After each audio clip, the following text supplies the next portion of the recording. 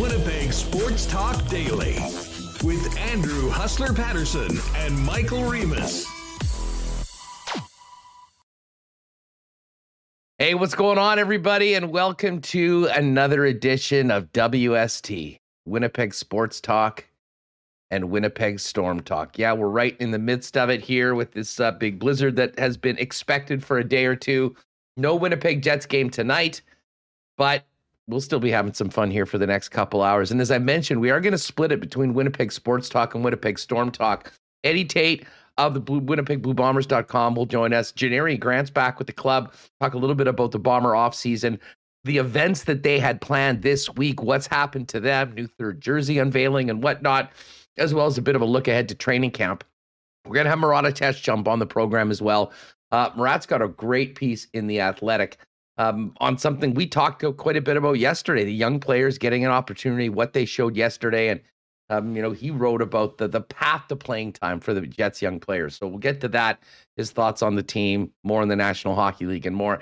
And then at 2:30, I'm very excited about this. You know, I'm an amateur weather geek.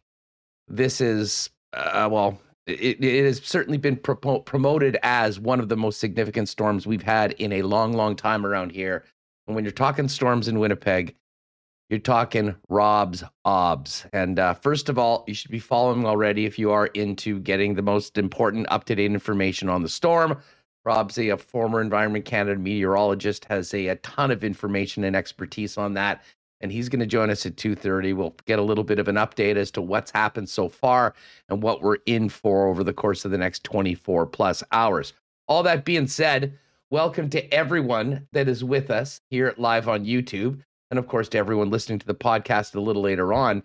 And I would imagine that there's a good chance that we might have some podcast listeners that normally are working during the day that might be at home today and welcoming in. So if you are a new YouTube viewer, but listen otherwise, or you're just new in, let us know in the chat. Welcome to everyone, though. We're going to have a lot of fun, and I'm sure there'll be lots of hot sports takes and hot weather takes over the course of the next next couple hours. Of course, and as always, Remus just said, if you haven't already, make sure you hit that red subscribe button. Join us daily, 1 o'clock p.m. And if you're not able to pop by, it's also a great way to catch up with the show afterwards by checking out the YouTube in addition to the podcast. All right, Remus is going to come in here. We've got a lot to get to right off the top of the program, but this show doesn't happen with the great support of our sponsors, and we want to thank them all: Wallace & Wallace, F Apparel, Vita Health, Culligan Water, Manitoba Battery, Royal Sports, Breezy Bend Country Club, Aikens Lake Wilderness Lodge, Knott Auto Corp, Little Brown Jug, Princess Auto, Boston Pizza, the Nick and Nicky DQ Group, Canadian Club Whiskey, and of course our betting partner over at Coolbet Canada. Is some afternoon baseball tonight, or this afternoon, I should say.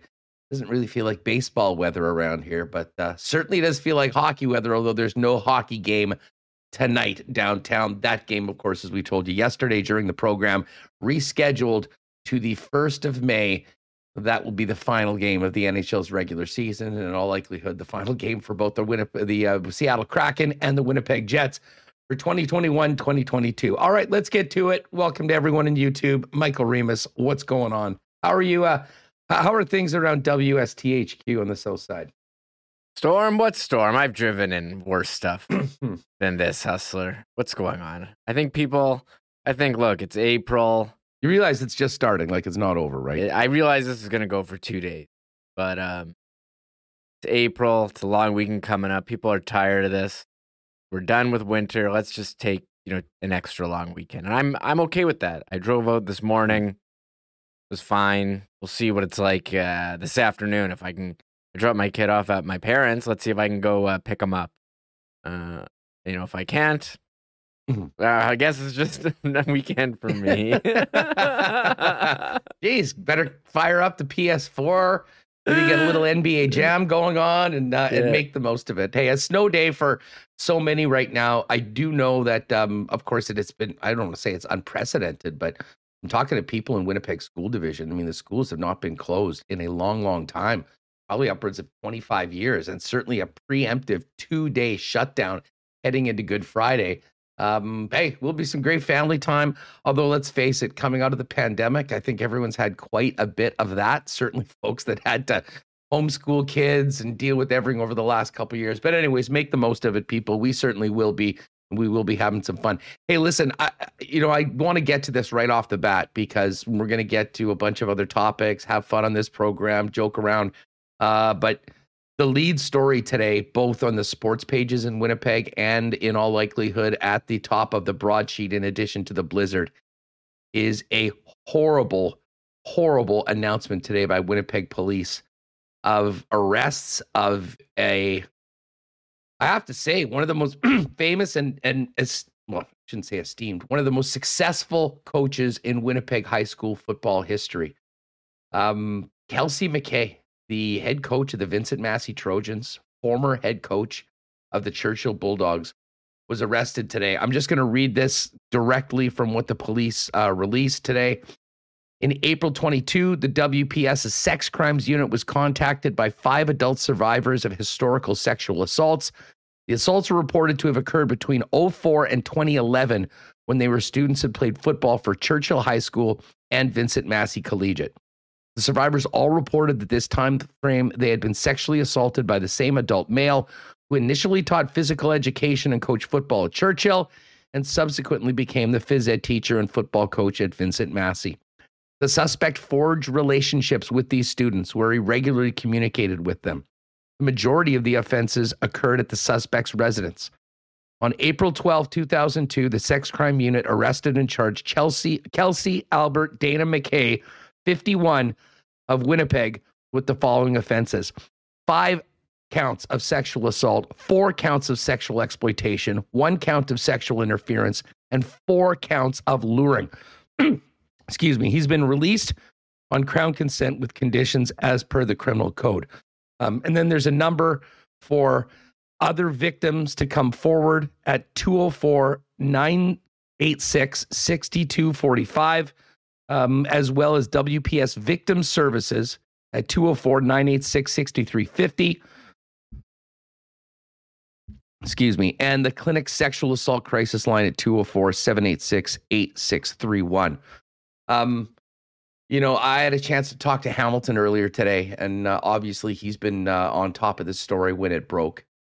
And, with his work in, the 3 years putting together the report on the Graham James tragedy and all the people that touched us, there's a lot of that to this. What is different is the timing of it. I mean, there's a lot more evidence when you're texting and there's social media and all those things, in the 2000s than there was back in the Graham James day. But I have to say, Remus, and we just needed to start this right off the bat and discuss it quickly, because this is going to be like a nuclear bomb in the football community here in Manitoba.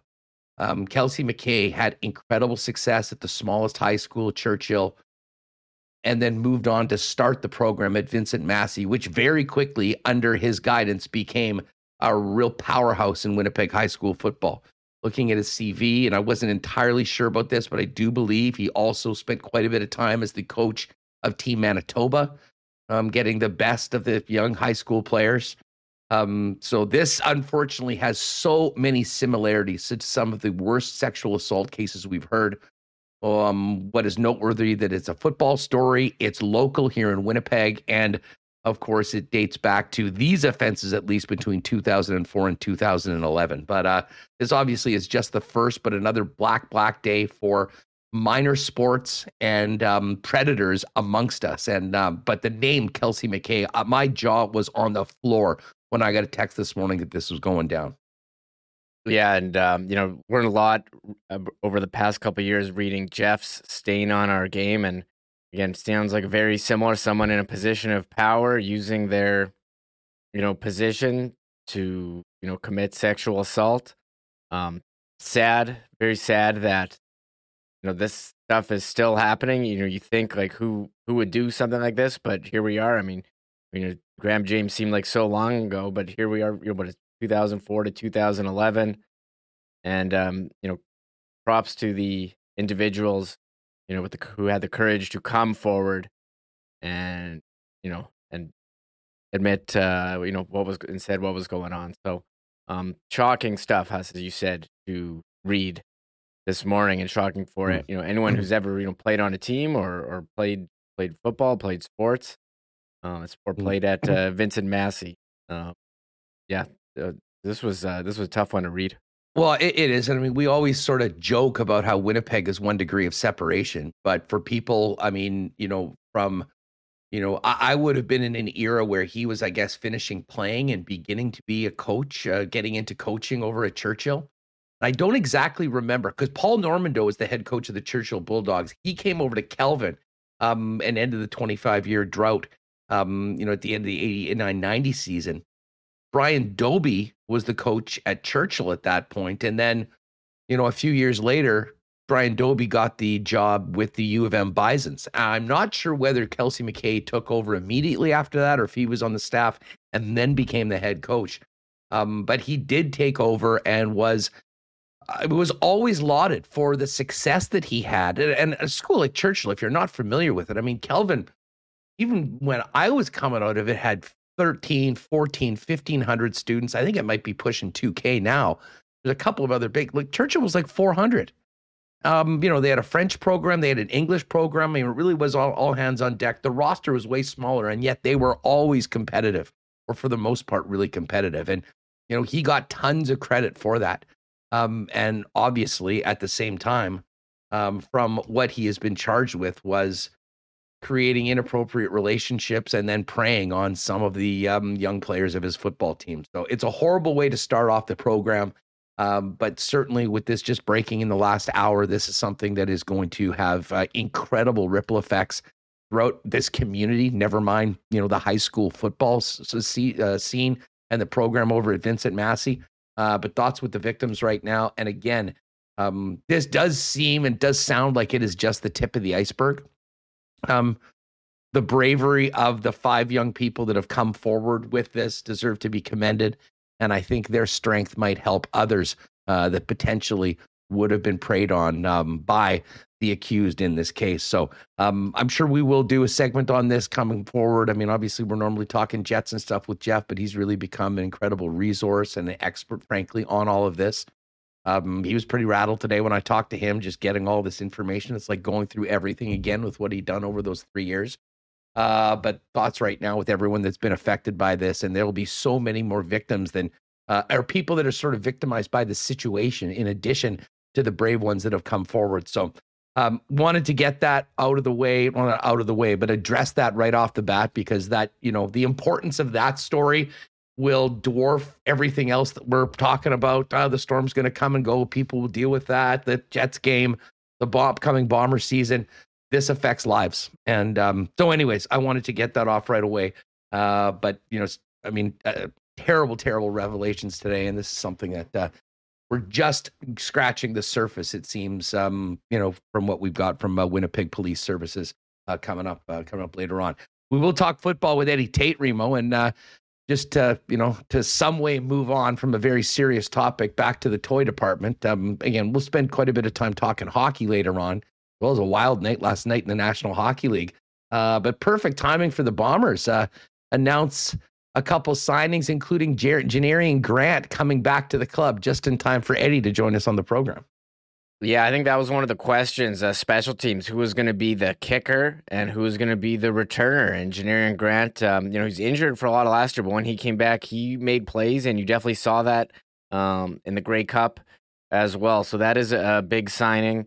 They also signed Lucky Jackson, a receiver. A different Lucky. Lucky Jack receiver. So they put out the release today, American receiver, 4 seasons at Western Kentucky. So, I guess maybe they're trying to find the next Kenny Lawler here as he departed for the big dollars, or, maybe the next Lucky Whitehead, if you want to use the same name. But that could be interesting as well. The Bombers were supposed to have a bunch of events this week too, Huss. They're going to announce a new alternate jersey. But of course, I'm hoping Ed comes on the program wearing the alternate jersey, and it's a very subtle tease to let everyone know what it is, because they couldn't have their gathering at Club Regent this week. Yeah, so they had to postpone those, just like everything else has been. So I'm curious what it's going to be. The alternate jersey, I do think the Bombers have some of the best in the CFL. I'm curious what the next one will be. But yeah, they had a bunch of events they were planning canceled. So the Bomber, we're like, it's hard to believe looking outside, but we're a month away from training camp opening, and I'm getting pumped up here. With the Jets season winding down, we will have some Bombers talk, and yes, looking for the three-peat this year. Yeah. So anyways, Eddie Tait's coming up. I always love catching up with Ed on a number of topics. So we'll do that in just a few minutes when he joins us. And then Murat Atesh, get Murat's thoughts on the last couple of games. And now the Jets in Florida with this game canceled tonight. And Reem, I know we talked about this on the program yesterday. I sent out a few texts to members of the Winnipeg Jets traveling party yesterday. Once we found out that they picked up and got the heck out of here before this storm came. And the entire line of questioning was just how the negotiations went with the respective significant others when they had to inform their better halves and families that, in fact, they are not leaving on Thursday. They got to leave right now. Don't worry. There's gas in the generator. There's a charger over there. Good luck with everything. We're off to Florida. And I can't confirm there was some short conversation, but what the heck, Jets had to do it. They got there to Florida, no game tonight. They'll enjoy a couple days out of this weather and then get ready for this four-game road trip. But we do know that Mark Scheifele is still getting checked out. Doesn't look like, I guess, according to Paul Friesen, that Mark Scheifele is with the team on the trip. Blake Wheeler is. We still really don't have much on Wheeler's injury other than it had happened, I believe, in the Detroit game, and he's been out ever since. He was, though, with the team when they rode in Montreal and Ottawa last week. He is with the team again, but that doesn't look like Mark Scheifele's there right now. And certainly, I think the weather minimum would rule him out of the weekend, depending on when he could get there. But I think there's a good chance that Mark Scheifele doesn't play this road trip. And if that's the case, you wonder whether we'll see 55 again this season. Yeah, that's a good question. We're all suspecting separated shoulder, and now I'm not a doctor. I have no idea. It did kind of look like that, just the way he was hit and grabbed it. But yeah, he's not on the trip. And the Jets, they were off yesterday, travel day. They were supposed to play today against Seattle. Another day off. We don't have any updates, although they did tweet these pretty awesome pictures of them getting on the plane. And people were noticing. Just found it interesting. Cole Perfetti there. Yeah. With Pierre-Luc Dubois. Mm-hmm. I have no idea what this means. It could mean nothing. It could mean take something. your little brother to work day. Yeah, that was the number one joke. Like. It's Pierre-Luc Dubois with his little brother, with his son. take your pick. But we haven't really had any updates. I mean, we don't know, but maybe he was just like, please get me out of here. I can't be in Winnipeg during this weather. I need to go to Florida. And they said, yeah, we got a seat. Hop on. It could be something like that, or maybe he's closer than they're letting on. Yeah, well, listen, I don't think he is. Just the simple fact, like, I don't expect that we'll see Cole Perfetti again this season, because I think that if there was any possibility of him playing again this year, they would have loved for him to play in the Calder Cup playoffs, and we know that he wasn't on that Clear Day roster. So that was just the way I took it.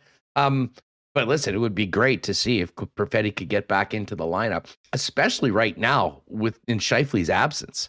I mean, if there was a way that Perfetti could get in and listen, we've talked a lot about this, and this is not a referendum on what the team is going to do or whether they should or should not move on from 55.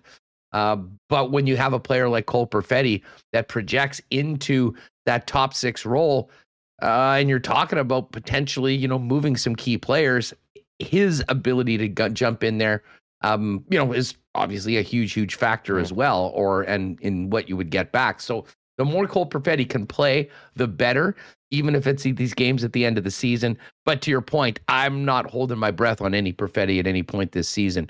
And to be honest, I have a feeling like we'll probably see Dave Lowry run out a very similar lineup to the team that played as well as they did against the Montreal Canadiens in the win on Monday night before the very quick trip back to Winnipeg and then getting the hell out before the blizzard started.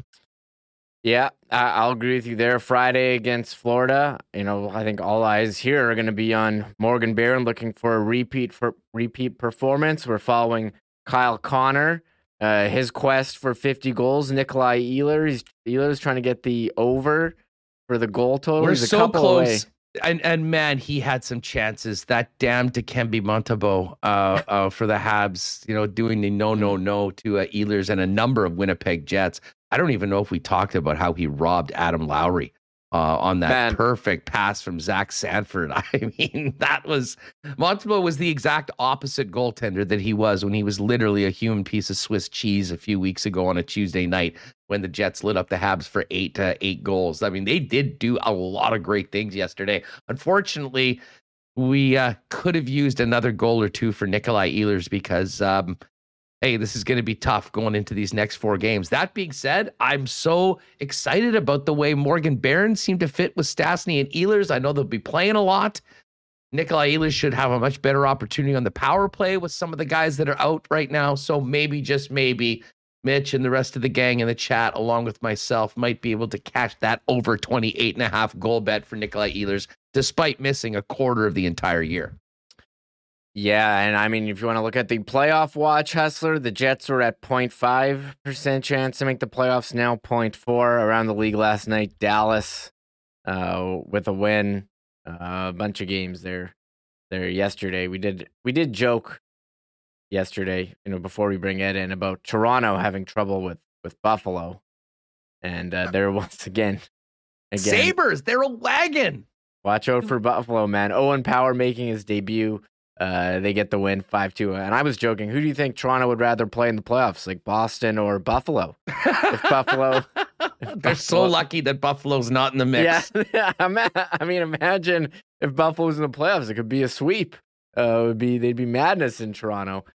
So, I mean, Jets winding down. They're heading to Florida this weekend. And Tampa actually lost last night. Shutout by Dallas. We'll see how the Jets fare. Late goal. It was 0-0 with 5 minutes left in the game. All the other lock shot picks had a big green check mark beside them. We just needed Tampa to get the job done, and they weren't able to score a goal. And Tampa, I mean, I think they lost 5 of their last 6 right now. Certainly not peaking at this point, but I'll give John Cooper and his squad the benefit of the doubt. They seem to know what they're doing with those 2 rings on their hands from the last couple seasons. So I do expect them to be ready to go.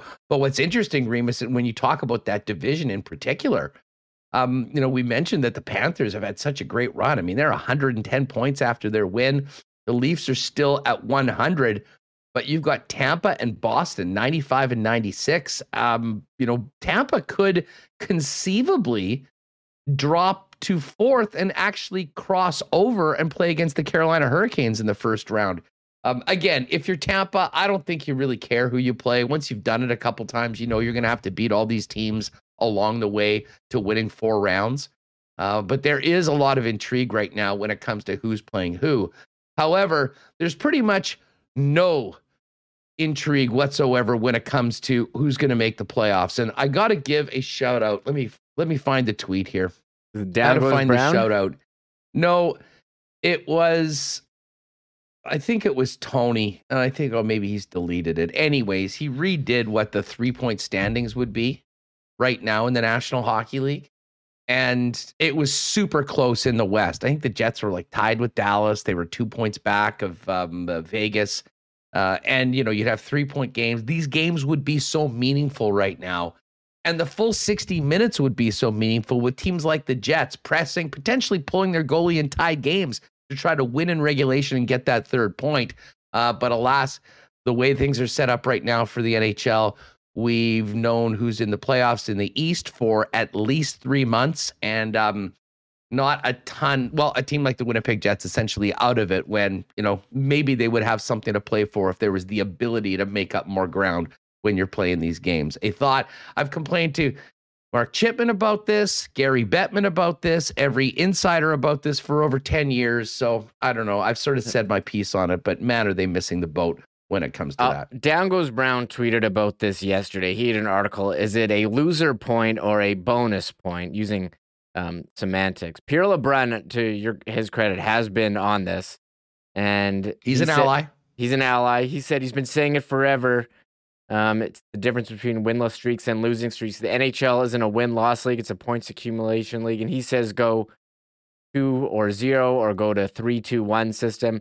I think anyone can agree it is insane that this is a professional sports league where regular season games, some games are worth 3 points in the standings and some games are worth 2 points. That makes zero sense. And I have been fantasy leagues that have better playoff system and better points distribution. Because this is the Yahoo ridiculous. 2004 Roto Hockey made more sense than the way the NHL is set up right now. And as I said, we've been saying this for years, and it's magnified when you have a team that is in the spot that the Jets are in and need to make up more ground. But it's also magnified when essentially you play half the season with the playoffs done in an entire conference. And that's been the case this year. And only hope that maybe what's happened this year gives them some pause for thought. Anyways, we'll ask Murat about that a little later on today on the program. Ed Tait's coming up in just a sec. Hey, big shout out and a thank you to our newest sponsor, our friends at Wallace & Wallace, Winnipeg's fencing and overhead door specialist, who've been serving residential and commercial customers for over 75 years here in Winnipeg as the clear-cut leaders in the industry. Hey, if your property needs the security and protection of a new fence, or if winter, hell, maybe this week, has done a number on your current one, give them a call. They have them all vinyl, ornamental, welded wire, chain link, or wood. Wallace & Wallace has the right fence for you. And if it's time to replace your garage door, they've also got Winnipeg's largest selection of overhead garage doors. 204-452-2700 is the number. Ben, Charles, Mark, and the Wallace experts will make an arrangement to come out and give you a free estimate. And you can also visit them at wallacefences.com or pop down to their showroom over on Lawson Road off of Kenaston.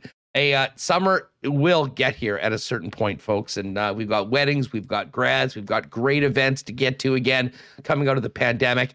And F Apparel is the local leader in custom suits and clothing for men. More than just suits, though, including untucked dress shirts, shoes, ties, accessories, and more. Every guy needs at least one suit that fits and looks great. And F's custom-made suits start at just $400. And they are the top choice in Winnipeg for wedding and grad suits. If you've got a big event coming up and you need to look great, F is there for you.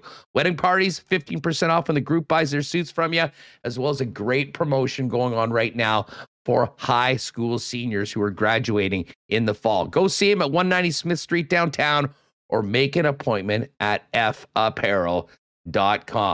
And hey, I hope you stocked up on everything. And if you were smart, you stocked up over at Vita Health, who, of course, have Winnipeg's best selection of local, organic, and natural groceries, supplements, and beauty products, all at great prices, with many products exclusive to the Vita Health that you won't find anywhere else.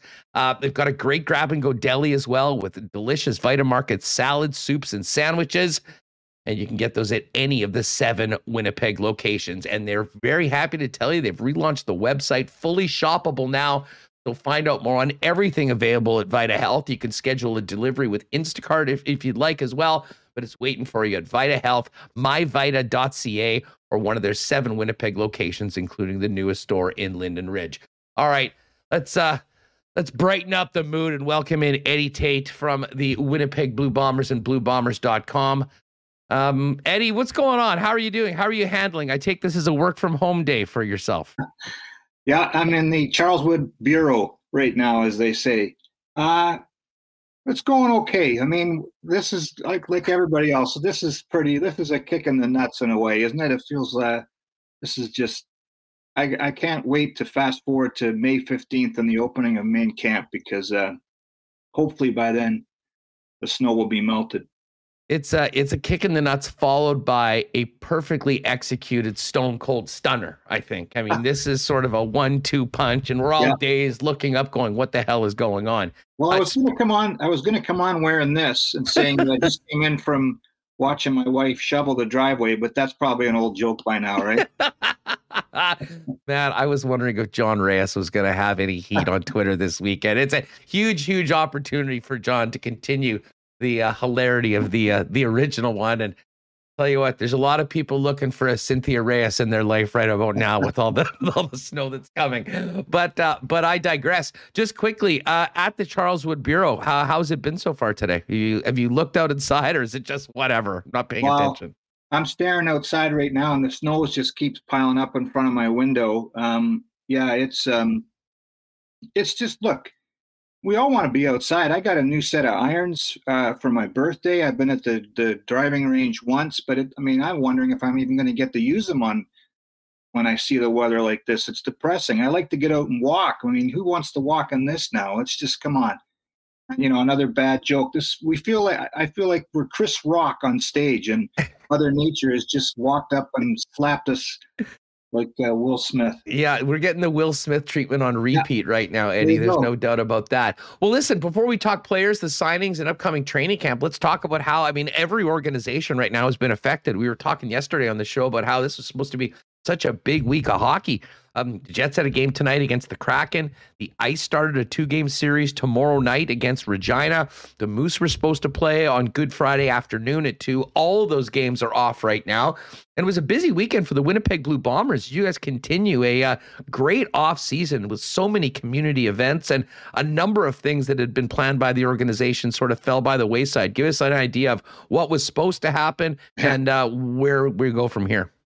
Well, the commissioner makes his Randy's road trip was supposed to be in town yesterday, so that always feels like spring when he's in town to talk about that kind of stuff. And we were supposed to have our third jersey reveal tomorrow. That's been postponed as well. I've had a sneak peek at it. It's pretty cool.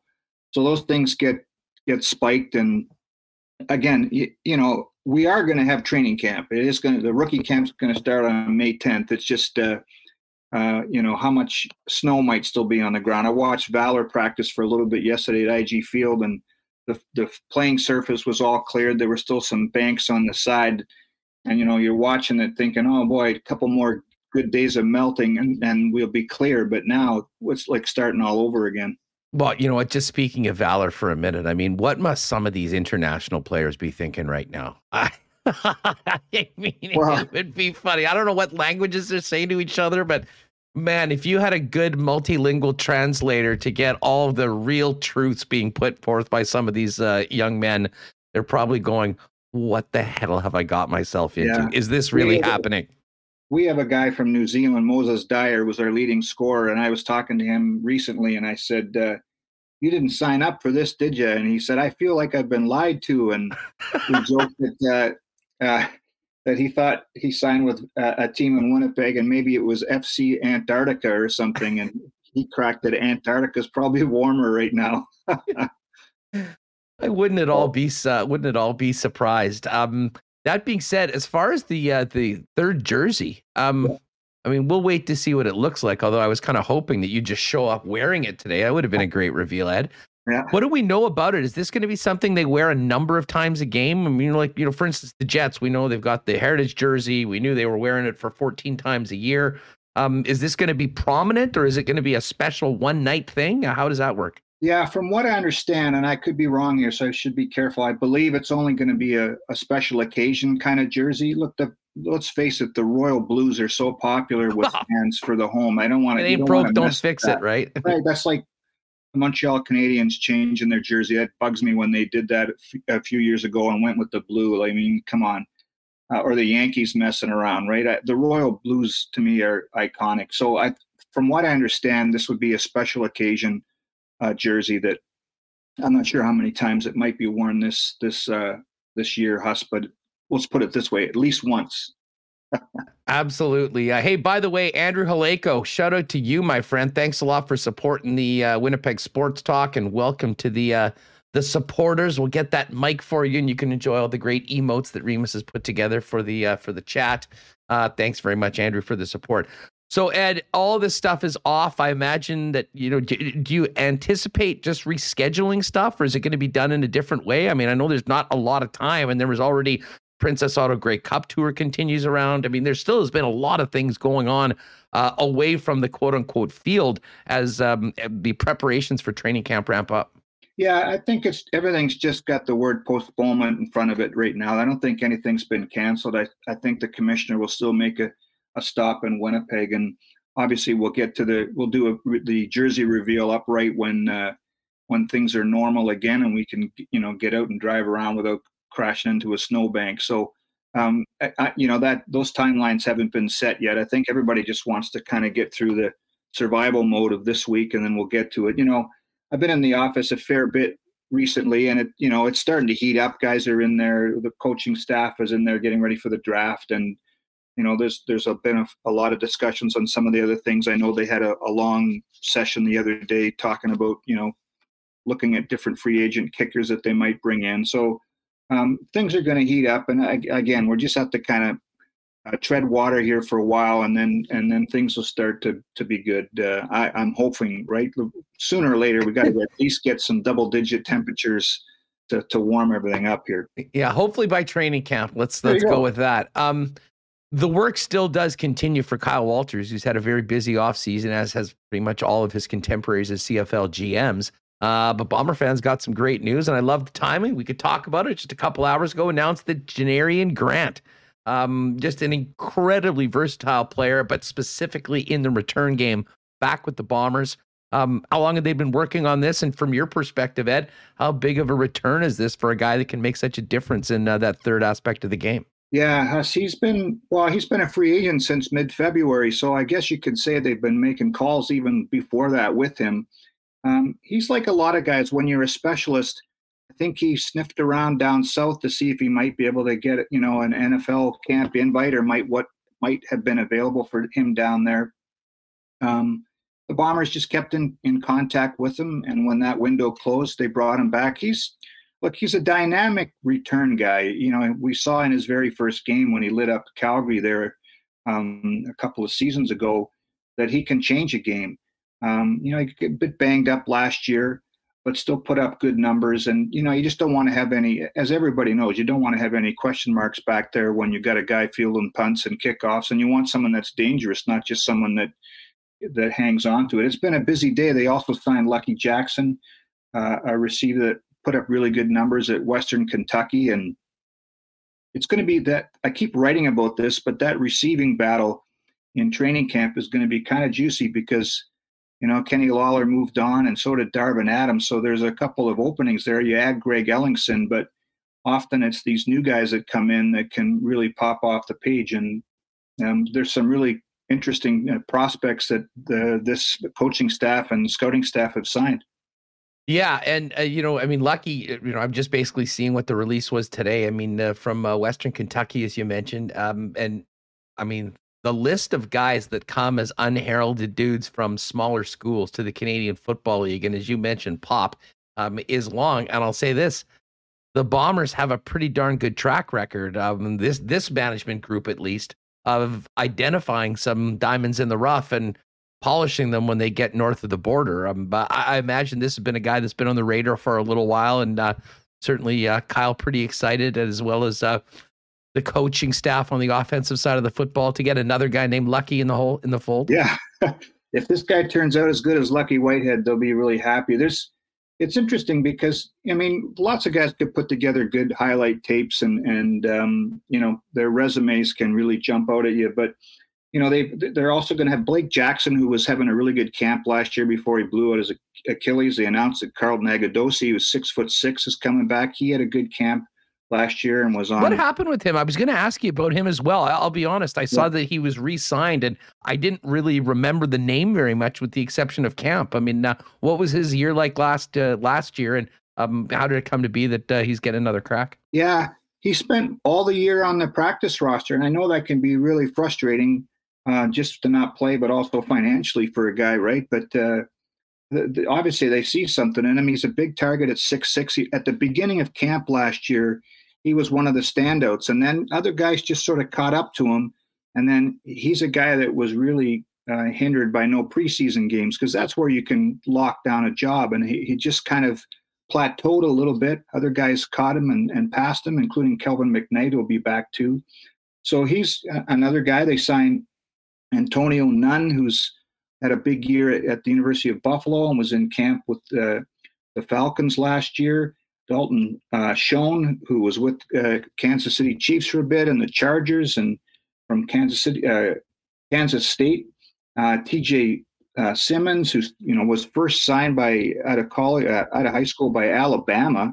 So you got to be pretty good there, and finished up at West Virginia. And there's more to come, right? There's still a lot of bodies that are going to get named or signed before training camp that are going to make that position interesting. Well, all positions, but I just looked at that one in particular because of the exits of Lawler and Adams, and there's going to be starting jobs available. No doubt about it. Well, it's a perfect transition to what I was going to ask you about, because I actually ran into DC and Alcachur a week ago. I was just catching up on the off season, and it had been a little quieter after all those flurry of signings. And they said, hey, there's still lots of work to be done, and there's still a number of players. And we're kind of thinking back to the crowd, especially at some specific positions like DB last year, of how many players came in. And you sort of realize that obviously there's some spots in the roster that are pretty much etched in stone. But there are some other holes right now that still need to get guys in, and some legitimate competition like we saw at DB last year that turned out so well for the Bombers with Nichols and Alford winning those jobs. Yeah, I mean, look, we still got a ways to get to rookie camp, but there's going to be 100 guys probably in rookie camp, and they'll slice that down over 2 or 3 days before main camp. But, Andrew, look, we'll just rattle off the names. Andrew Harris is gone, as everybody knows. Kenny Lawler, Darvin Adams, Drew Desjardins signed with the New England Patriots. Stove Richardson's gone to BC. Jonathan Congo to the Denver Broncos. DeAndre Alford signed with the Atlanta Falcons. I think that's 3 defensive starters, maybe 4 on offense. Like, that's a lot of change for a team that's won back-to-back Grey Cups. But, the one positive is that Desjardins is the only Canadian starter. Congo's sort of a half Canadian starter because he rotated with Jake Thomas. So the scouting staff does a really good job of finding American guys, Ted Gavai and Danny McManus, and the scouting staff, and then they do such a wonderful job of finding Canadian talent. I'm not sure if anybody's going to be ready to step in right away, but you certainly sign or draft depth guys and hope that they morph into starters. So there is going to be quite a bit of change to a team that has won back-to-back. Ed Tait of BlueBombers.com with us here on Winnipeg Sports Talk Daily. Ed, fill us in on the draft. Do Bombers have all their picks for the most part? They have all but their 3rd round pick, which they traded to BC for Sergio Castillo. There's another guy. So they've lost him to Edmonton in free agency. So they picked 9. I wrote this down: 9, 18, 38, 47, 56, 65, and 74. So they have 7 of 8 picks in the 8-round draft. So last in each round, because you're the Grey Cup champs. That's how it works. But you're still going to get a top 10 player, right? So it should be interesting. Well, for sure. And what I kind of intrigues me is the fact that, a lot of times with championship teams that have won back-to-back titles, I mean, it's not really as much about the draft. It's about the right now. You're looking at winning, you've got a group going forward. But in the Canadian Football League, especially the way the Bombers have built this organization, the draft and hitting on these picks have been so integral to getting guys that have come in and performed as Canadians in some really, really key positions. And the fact that the Bombers are back-to-back champs, I don't think probably changes anything about the approach of the Winnipeg Football Club going into a selection day. No, you're right. And so here's an example. Desjardins, who they drafted, has signed with New England, as I said, and the leading contender to fill in at the left guard spot is Jeff Gray, who was a 1st-round draft pick a few years ago. Jonathan Congo, who rotated with Jake Thomas, both draft picks. So they'll probably draft a D lineman somewhere along the way. I think their depth is a little bit impacted along the offensive line because Liam Dobson, who was their 1st pick last year, a big, ginormous guard who played at Maine and then Texas State, has opted to go to the USFL, which that's a bit of a curveball. I don't think anybody thought he was going to go there, but he thought maybe that was a road to the NFL faster. I'm not sure if that's great advice, to be honest, but he would have been another guy that would have been right in the mix, and who knows what happens with that league. I still think it's pretty goofy that they're playing all their games in one site, and who knows where that's going. So there's a guy that's sort of in limbo. But you're right, Huss, the draft it's massive. It's not just for finding. Remember when Kyle Walters and Mike O'Shea first took over, when they had high draft picks, they needed those guys to start right away. So Suk Chung, Matthias Gosen, those guys needed to play right away because they had holes. And now they have holes, but they're more depth holes, or they've got people ready. And so we'll see what they do, but they're always so well prepared. you expect them to hit on 3 or 4 of these picks at least would make your roster. No doubt about it. You mentioned kicking and potentially getting some free agent kickers in. I mean, with Medlock long gone now and Castillo bringing the luchador mask to Northern Alberta, I guess Mark Leggio would still and Ali Murtada would still be in the mix. And I'm sure with the strong camp, the Bombers would love to have one of those guys that they already have be that guy. But considering what happened last year, I don't think they'll take anything for granted. Is that safe to say? And there will be some competition coming up for camp? Oh, absolutely. I believe Coach O'Shea was at a kicking camp in the States within the last month or so a bunch of free agent kickers to show up, and NFL teams and CFL teams are there to see who stands out. So maybe there's somebody from there. There's guys that come out of college all the time. There's global punters and kickers too that I know that they're looking at. So you're right. When they traded for Sergio, and we saw in the Grey Cup, when he came out there was a comfort level that was the same as Justin Medlock, right? There wasn't the concerns. And before that, I think as the season was rolling along and before that trade, and we saw the struggles of Tyler Crapina, who's gone now, and then Mark Leggio and Ali Murtada. I mean, a lot of us were watching every field goal kicker with our hands over our face, right? Just looking between our fingers and hoping it went through. So Leggio's got a strong leg, and Ali Murtada is very consistent. He just consistently not 2 feet right. Yellow sticks, right? That was bizarre because he was nailing it every time. It was like almost a line, lining up or some sort of perception of the goalpost. And I mean, listen, they gave him some opportunities, and it was cool that they kept him around. Yeah. And I'm sure both of those guys probably benefited from being around Sergio for those weeks that he was with the club and seeing what he did. But as we said, it was a luxury for the Bombers. I mean, they were destroying teams for the first 3 months of the season, and it didn't matter if your kicker went 1 for 4. The difference was covering the spread by 10 as opposed to doing it by 16 or 17. But we knew, Ed, come playoff time, when things really counted, those points off the boot of the field goal kicker were going to be massive. Castillo came through, and I'd imagine they would like to not have to worry about getting a Sergio Castillo around week 13 or 14 of the season this season. Yeah, so you're right. You could have made the case that Sergio Castillo could have been the MVP of the Grey Cup, right? He had 5 field goals in those conditions. So what I expect is that, including Leggio and Murtada, they'll have at least 2 or 3 other kickers in rookie camp, I would imagine, or at least they'll take a look at some of these guys down in the States before they bring them in. But the fact of the matter is, unless you're signing a veteran guy with a proven track record, this is going to be a question mark right into the first few weeks of the season, right? Because guys can go crazy every day at the stadium or even in a preseason game. But when it really starts to matter, that's when, or you need a guy to kick one with no time on the clock, or to punt one, even the punting, right? To put one inside the 10-yard line when you need the field position.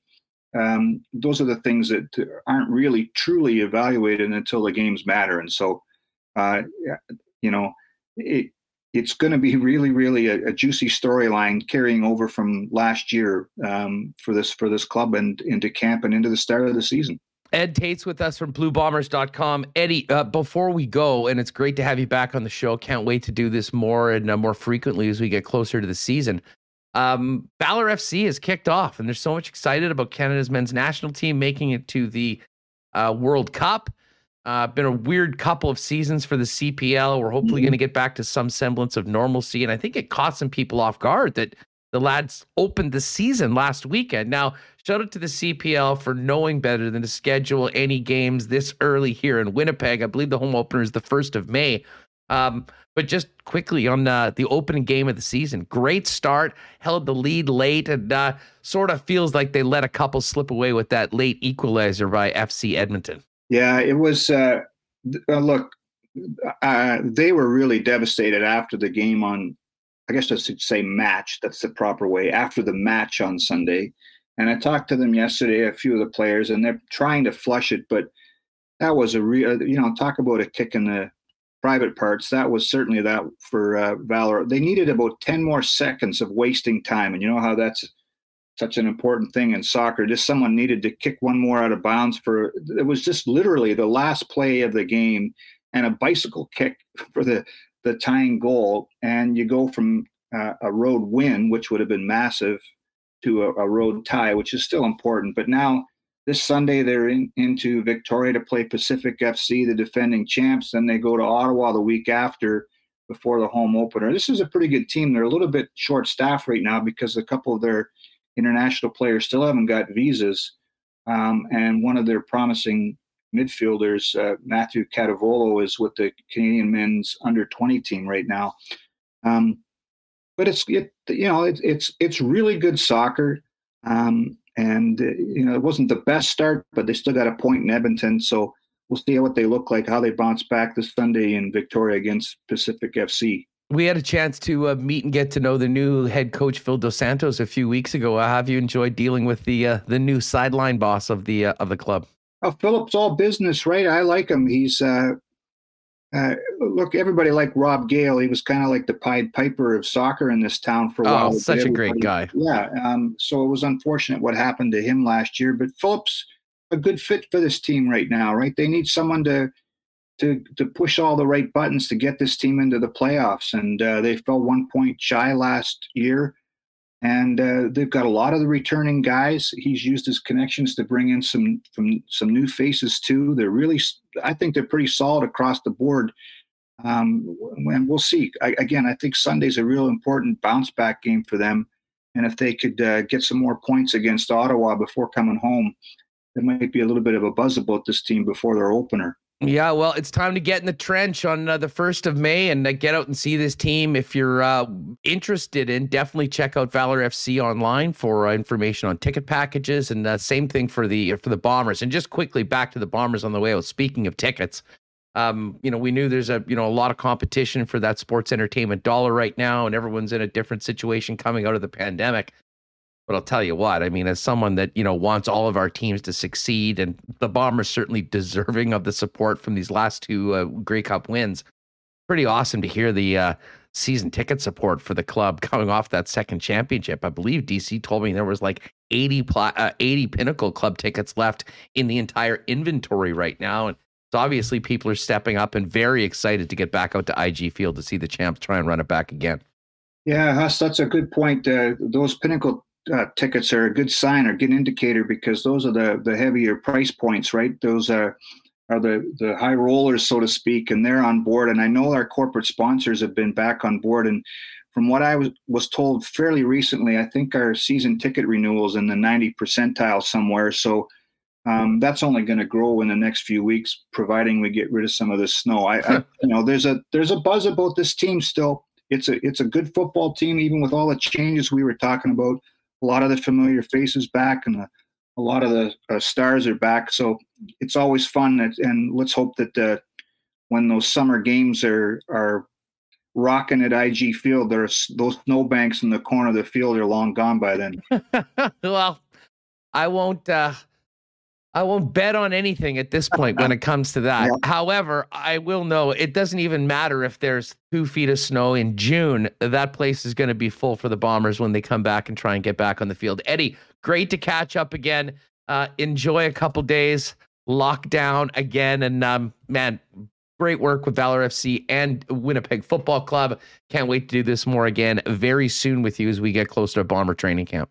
Right on. Thanks for having me on, buddy. Take care. You're the best. There he is, Ed Tait. Check out all of his work over at bluebombers.com, as well as match reports and more on Valor FC as well on the website. All right, Murat's coming up in just a second. Hey, I hope you got everything you needed to be shut down for a couple days. And of course, maybe number one on the list is water and water services. And luckily for folks that have been taken care of by our friends at Culligan, they are fine for the next little while. A few big jugs with their citywide delivery. Culligan, of course, have been the experts in all things water for your home or your business for over 65 years as a locally family-owned business in Winnipeg. You can see them at 1200 Sargent Avenue. Pop in and check out everything they've got, including water softeners, filters, bottled water coolers, whole home systems, drinking water systems, and those citywide water delivery services that I mentioned. Also, commercial and industrial water products and solutions for businesses of any size. You can give them a call at 204-694-5180. You talk to them about what your water needs are, or find out more online at drinkculligan.com. Manitoba Battery. Oh, Donnie and the guys, they've got their big farm sale on right now. And who knows, maybe there's some folks that normally would be working on the farm that are with us right now because of what's going on outside. Here's what you need to know. The annual battery farm sale is on right now until April 22. With Group 31, 1,100 cranking amp batteries on for $87.50. Ford and Chevy half-ton batteries for only $79.50. And 900 amp top post utility battery for $72.50, just to name a few things you can take advantage of. And for you folks in the rural areas, phone orders are encouraged, so they'll have it ready for you to come pick up at 1026 Logan Avenue.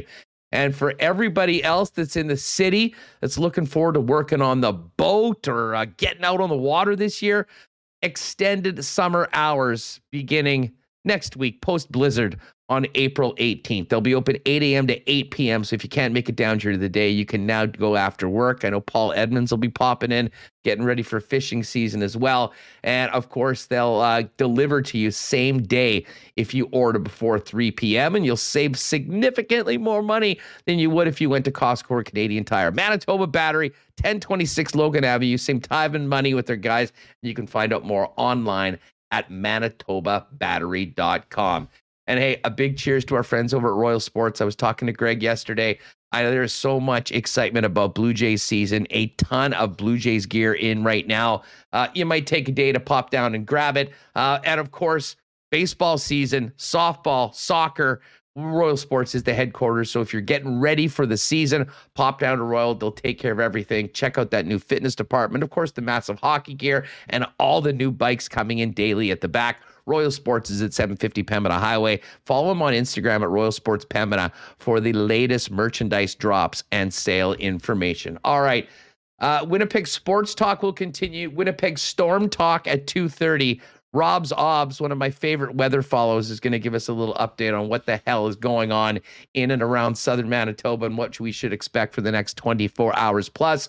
But right now, let's welcome in our guy Murat of The Athletic, talk a little Jets and more on his latest piece at The Athletic. Murat, how are you? How are you hanging in? Did you get all your supplies you needed to be shut down for a couple days? You know, I had a couple rounds of grocery trips.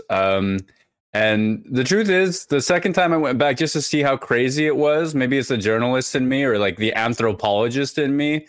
I needed to get, like, I thought everything is settled. I'm going to get some snacks that I like. So I was going to go get some La Cucina chips. That was my thing. That's going to be my comfort food throughout being buried in my house.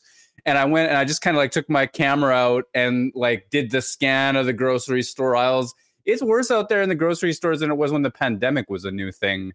And I think we're going to be okay. I think we're going to be okay. What was the toilet paper situation like? Was there any people fighting in the toilet paper aisle over the last rack?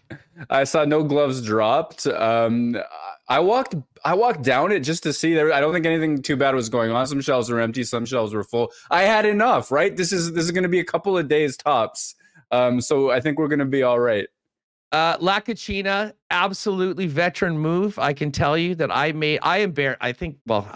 owned it yesterday. I don't think I had been to the grocery store since like the start of NFL season. I'm more of a Sev guy, skip the dishes, quick stop in at Shoppers Drug Mart for Diet Pepsi. But I did purchase a bag of La Cucina, which are the most elite of the elite nacho chips as well. Anything else special for these few days that are going to keep you going through, in addition to that great sale on 3 for $9.99 you took advantage of? I hear they're going to think we work. Actually, you know what? If you're out there and you work at La Cucina, can you just send us some? Because my goodness. Yeah, that's my comfort food. That's it. That's all. Like I don't know. Last night I made a beef bolognese. I haven't made one of those. Nicely done. Yeah, what up? You know, Murat can cook. And so I think that's just going to be it. I don't think I have anything to, I wish I had a better take for you. La Cucina chips, that's me being a rebel. Yeah, I had and I think I said this to Dusty yesterday when I was on, but the Donair pizza. I think I got it one time. I'm not sure what I was doing at that time, but I was just, maybe I'll try one of this. And I thought it would suck. It was unbelievable. And now when I do make the odd run down that Safeway frozen food aisle, Donair pizza, sweet sauce instead of pizza sauce, it literally is like a Donair on a thin crust pizza. So there's my suggestion if you get back. Let's talk some hockey right now. Well, first off, what did you think about the games in Ottawa and Montreal? And right off the bat, how surprised were you when you heard that Connor Hellebuyck was starting in the second game of those back-to-backs? Well, I mean, we are used to so much Connor Hellebuyck. I mean, Eric Comrie's had a strong season, and I've come on here before and say, okay, Eric Comrie should start here or there, the other place. But I guess that Dave Lowry is sort of just at that point of, until things are officially done, Connor Hellebuyck's going to get just about every game. It worked out well enough. I mean, there were some pretty strong performances overall from the team. Solid amount of desperation to get 4 points out of those two games. This stretch ahead is probably the most difficult business, but the stretch behind still teaches us some things. Morgan Barron, probably an astute acquisition. That was a nice little pickup and a little bump up. I thought Zach Zanford played some of his best hockey as a Jet. I honestly think despite all of his physical gifts, the play dies on his stick more than you'd like, So I liked the idea that it was actually Morgan Barron that got the push and then got the results. And then Huss, just like as a general lesson to take away, to see Dylan Sandberg have that success and Morgan Barron, et cetera, to watch Cole Perfetti have had that success with Connor and Dubois, to have seen Svetch do it, to every time you have these two established stars and the third guy shows up or somebody ends up in a good situation, they perform well. And I think one of my biggest lessons from these last few games is that context and quality of line mates matter so much. I don't think we know what a lot of these guys are unless they're playing substantial minutes in appropriate situations. No, it's a great point. Just back to Hellebuyck for a minute. I'm sort of with you. And if you want to go with that, I mean, I guess I'm fine. As Remus mentioned yesterday on the program, and I said, if that was the case, where was Hellebuyck against the Leafs after the game that he played against the Buffalo Sabres? It was just sort of a head scratcher. You just sort of assumed, okay, they've got these games identified for Eric Comrie and they've stuck to that plan. I would have been shocked if the plan originally was to go Hellebuyck back-to-back against Ottawa and Montreal, but they rolled him out. And listen, to his credit, he was awesome in those games. I mean, especially in the Ottawa game where they really needed him.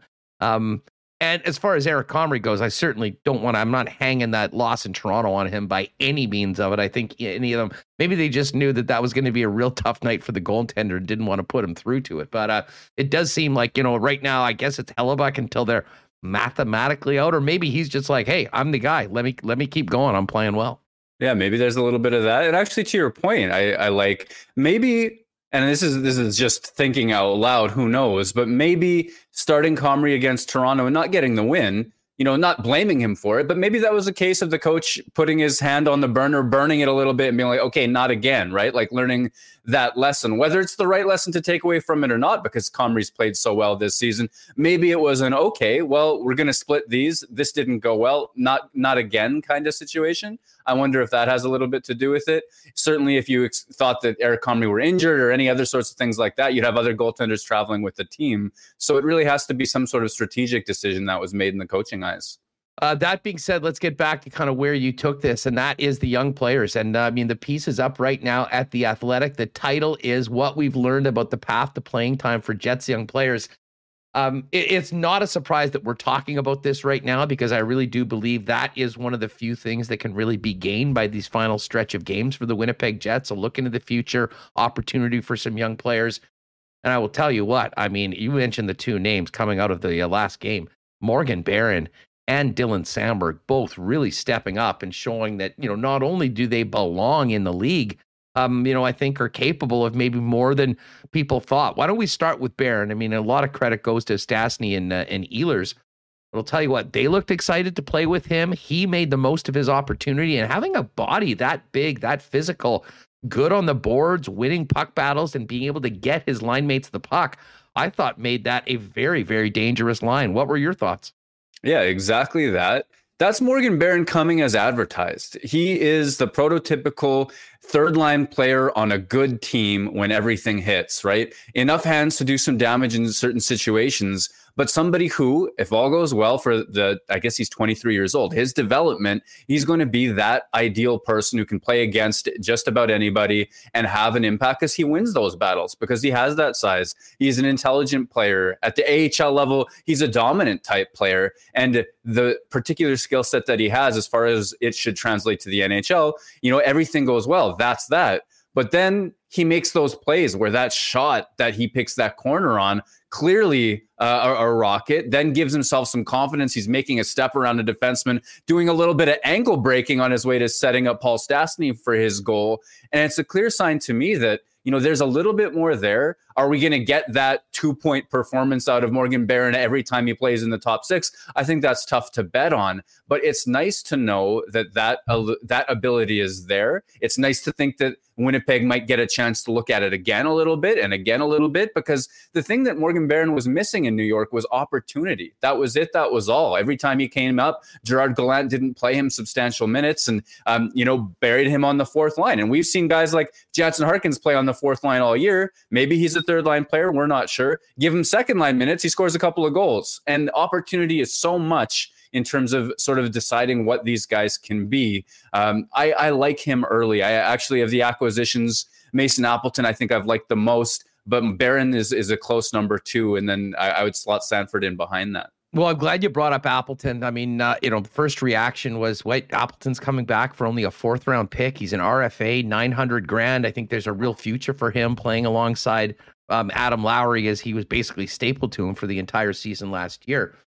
But there was one play that stood out in the game, and we'll get to Samberg in a minute, in that first period, of Appleton with a ferocious back check behind the play, laying all out, essentially diving with an extended stick to break up a pretty good scoring chance by the Montreal Canadiens. And to me, that one play exemplified exactly what I think the organization and the coaching staff is looking for the players that are going out in these games that are wearing Winnipeg Jet jerseys. There's only so much to be gained in the standings. We joke that they need to win, 15 of their last 11 games. Obviously, that is not happening. But for players like Appleton, and I would say everybody on the squad, considering how disappointing this season is, I think the onus is on these players to step up with real professional efforts, showing some pride in the jersey and in their teammates. And we certainly got that. Maybe after a rough first period against Ottawa, they turned it around. But I thought that full 60 minutes against the Montreal Canadiens was exactly what the organization hopes they can get for the rest of the season. And to be honest, probably scratching their head why they couldn't see more of that in the previous 73 games to get them in this situation. Yeah, I mean, they're playing with a real sense of pride. And there's a sense that where was this level of effort and intensity, especially even the way that they came back against Colorado? I mean, what a period that was. What desperation from some of those star players. And you wonder, well, if that had been there all year, would we be talking about winning 15 of 11 or 8 or whatever it's going to be down the stretch? Absolutely not. So that's going to be something that is a big picture item. And then the little, like the narrow focus that you're talking about as well, I completely agree with. When a team struggles to meet expectations, which the Winnipeg Jets have, that is a fact. When that happens, the temptation is to throw out players that do have quality that could contribute in better contexts. That's one situation that Winnipeg, or a pitfall that Winnipeg would need to avoid. The other is they need to sort out exactly where some of the struggles have come from. I would argue that those types of effort plays, like Mason Appleton demonstrated that he can make and is very good at making regularly, I think that's a really strong example of what Winnipeg can do, what individuals on the Winnipeg Jets can do now that show that they will be part of the solution going forward. And I think that Mason Appleton is unique.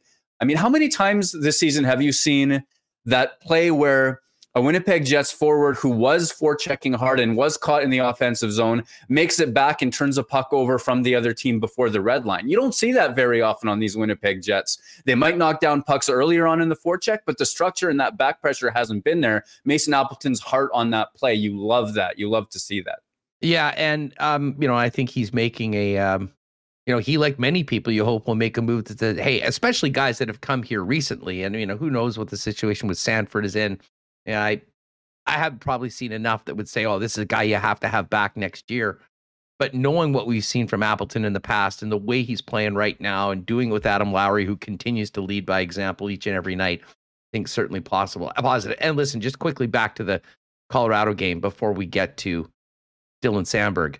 There's been so much talk about, leadership on this team, the core, all of that. You mentioned that play that Josh Morrissey made, with an empty net on Friday night against Colorado, making the save, being key and turning the puck around and getting that tying goal. I think he's spoken after every game, or at least like 4 of the last 5 games, wins and losses. It's always Morrissey going out. For all the talk about the leadership group and people having issues with the captain or with Mark Scheifele, I think Josh Morrissey is basically bearing the load of the entire group right now. And both with his play on the ice and how he's handling this very difficult point in the season, couldn't be more impressed with what Josh is doing night in and night out. This is a phenomenal season from Josh Morrissey, and I agree with you wholeheartedly. I mean, at no point this season have you looked at Josh Morrissey and thought that he's come off his game. Even as far out of the playoff race as you think that the Jets have become, he's there in the third period, leading the rush, trying to create from the blue line, jumping into the play. And there's a quickness to his game. There's an assertiveness that's been there all season. He revamped his training regimen, focusing on explosiveness last summer. There's a lot of reasons why he had that success. But the mental side of the game, where he has answered the bell every single time, where he continues to push against the long odds, I mean, that is leadership. That is absolutely leadership. And when we talk a little bit further down the lineup of guys like, well, Mason Appleton's an established NHLer, but he's not on that Josh Morrissey level. You're looking for signs that these guys will be part of the solution. I think you see that from Josh Morrissey every single shift, every single game. I do want to clarify, not clarify to you, but to folks who sometimes wonder, why doesn't Wheeler speak? Why doesn't Scheifele speak? Sometimes it's simply that they're not asked for. That's on us. Sometimes it's Josh Morrissey had the best game and we look for the guys that have had good games. Sometimes it's a moment where, yes, you want leadership and letters to speak. And Josh Morrissey is, I can't think of ever him saying no to that situation as well. So it's a mix of both. It's not always that we're asking for Blake every night and he's saying no to us necessarily or anything like that. Listen, the media is sick of asking for Blake. I just have to say it. I mean, Hammer came on with both barrels loaded up, but he kind of hit it. Blake has had moments, and again, I've been very complimentary, and I've had his back, to be honest, like from the start of the season, saying this is a guy that can still play. This is a guy that, when healthy is going on, can help this team win. And I've been very complimentary of the way he's played, particularly since the All-Star game, and especially since moving off of Scheifele's line.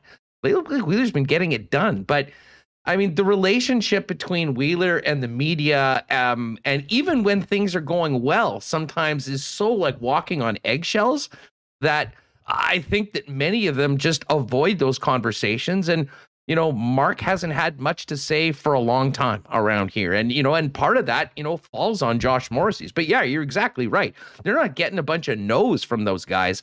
It's just gotten to the point where you're exactly right. I think when the guys, but they're on the road and you're only getting 1 or 2 players, they're looking for guys that are going to give them something. They're going to help them with what they're writing about. And more often than not, it's not those guys. That's where I'm at. So yeah, no, for sure. Actually, I agree with that. And the thing that I really like is it's not just getting the opportunity to speak. It's what you do with it too.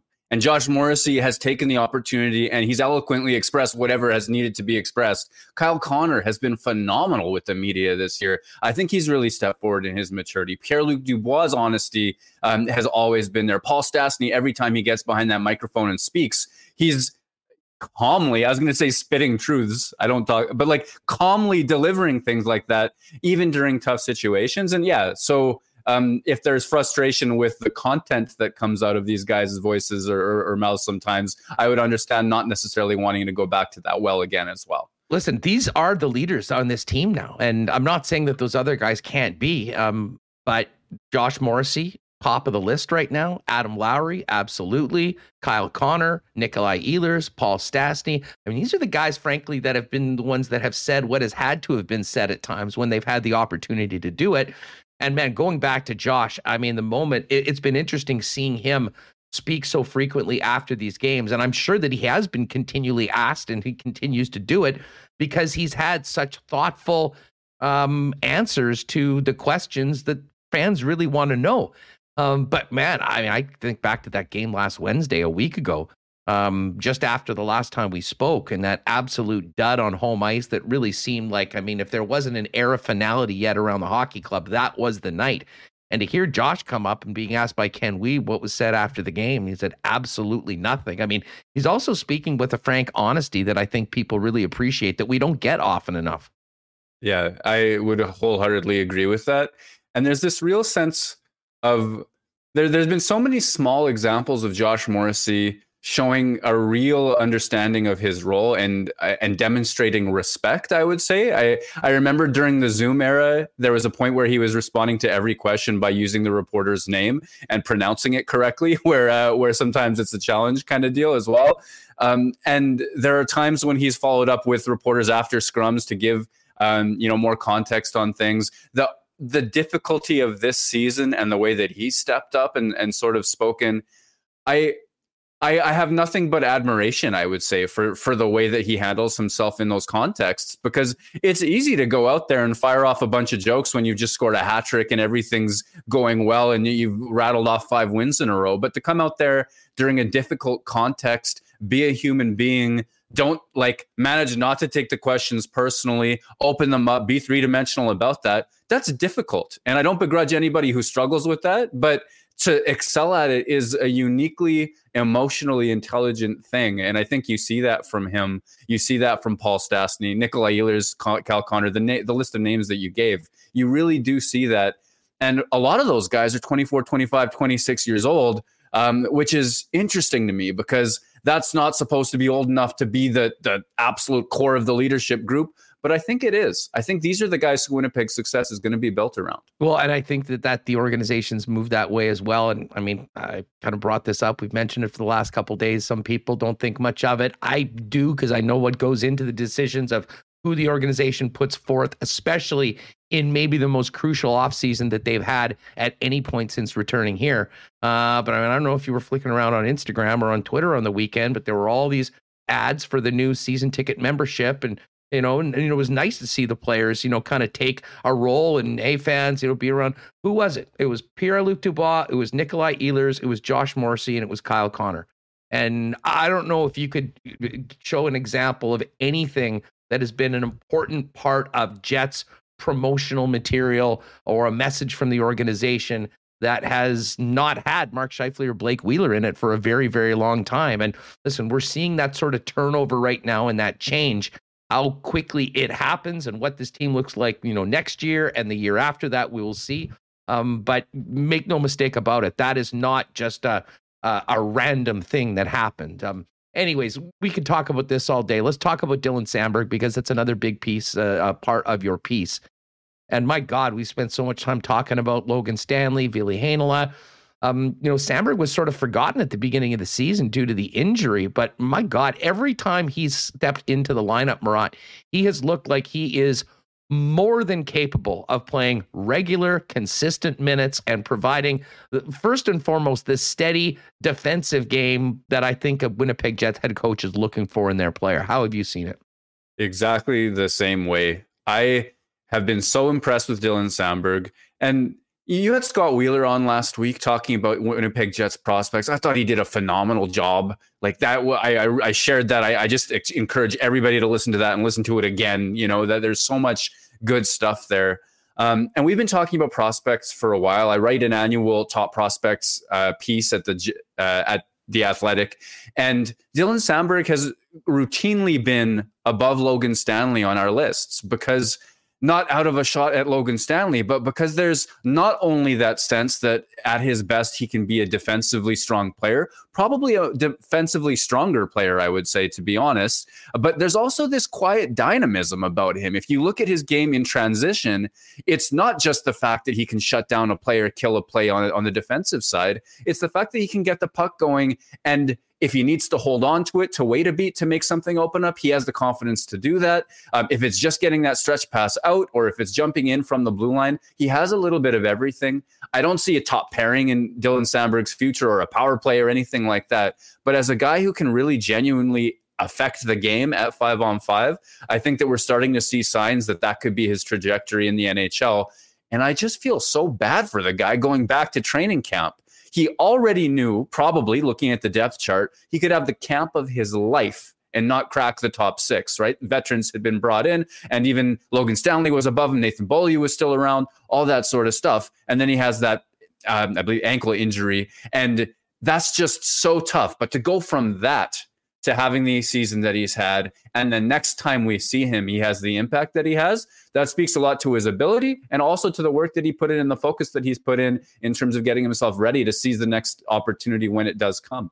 Yeah, and he's certainly doing that. I mean, that was, coming out of it, the effort, performance, the 60-minute, game that the Jets played, and the, I don't want to say breakout nights, but the starring roles of both Samberg and Morgan Barron, I think made that a very, very good night for the Winnipeg Jets in a time that is not, that people haven't been enjoying. But I mean, you have to look for some positives. You have to get something out of these games, and I think both those players definitely provided it. How do you see things going with Samberg by the end of the year? I mean, listen, I don't think there's much of an argument that he doesn't belong in the lineup right now.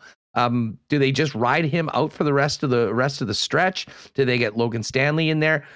Do you think at some point they might rest a veteran or two to get these guys in? And at what point do you want to have Samberg back with the Moose to get ready to, compete for a Calder Cup in a very important role in the AHL squad?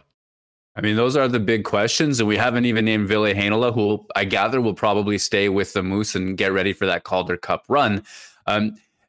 To time it right, I really think the most important date on Dylan Samberg's calendar would still be the start of Calder Cup playoffs or Manitoba's preparations for that. But other than that, the leash should be completely long. I just think about his impact on Brendan Dillon of late. If you look at Brendan Dillon's season-long stats playing with Neil Pionk, and then look at the stability that these two have been able to find together, playing against Colorado even, which is one of the most difficult matchups that you can get, and to see them have success. I mean, this is, to use your word, like he belongs. And I think that going forward, figuring out who is capable of what is the most important thing. So even for me personally, if that means Logan Stanley doesn't play a whole lot down the stretch, that's okay. Even better would be if veterans get nights off from time to time, especially if they're banged up. And we note that, Samberg is up on an emergency recall. Ville Heinola was an emergency recall before that, which indicates probably that somebody is on that threshold of banged up to the point where it would be reasonable to come out for a game or two. If that guy exists, I mean, the moment that you're willing to convince yourself the playoffs are not a reality, those guys should sit and the youth should play.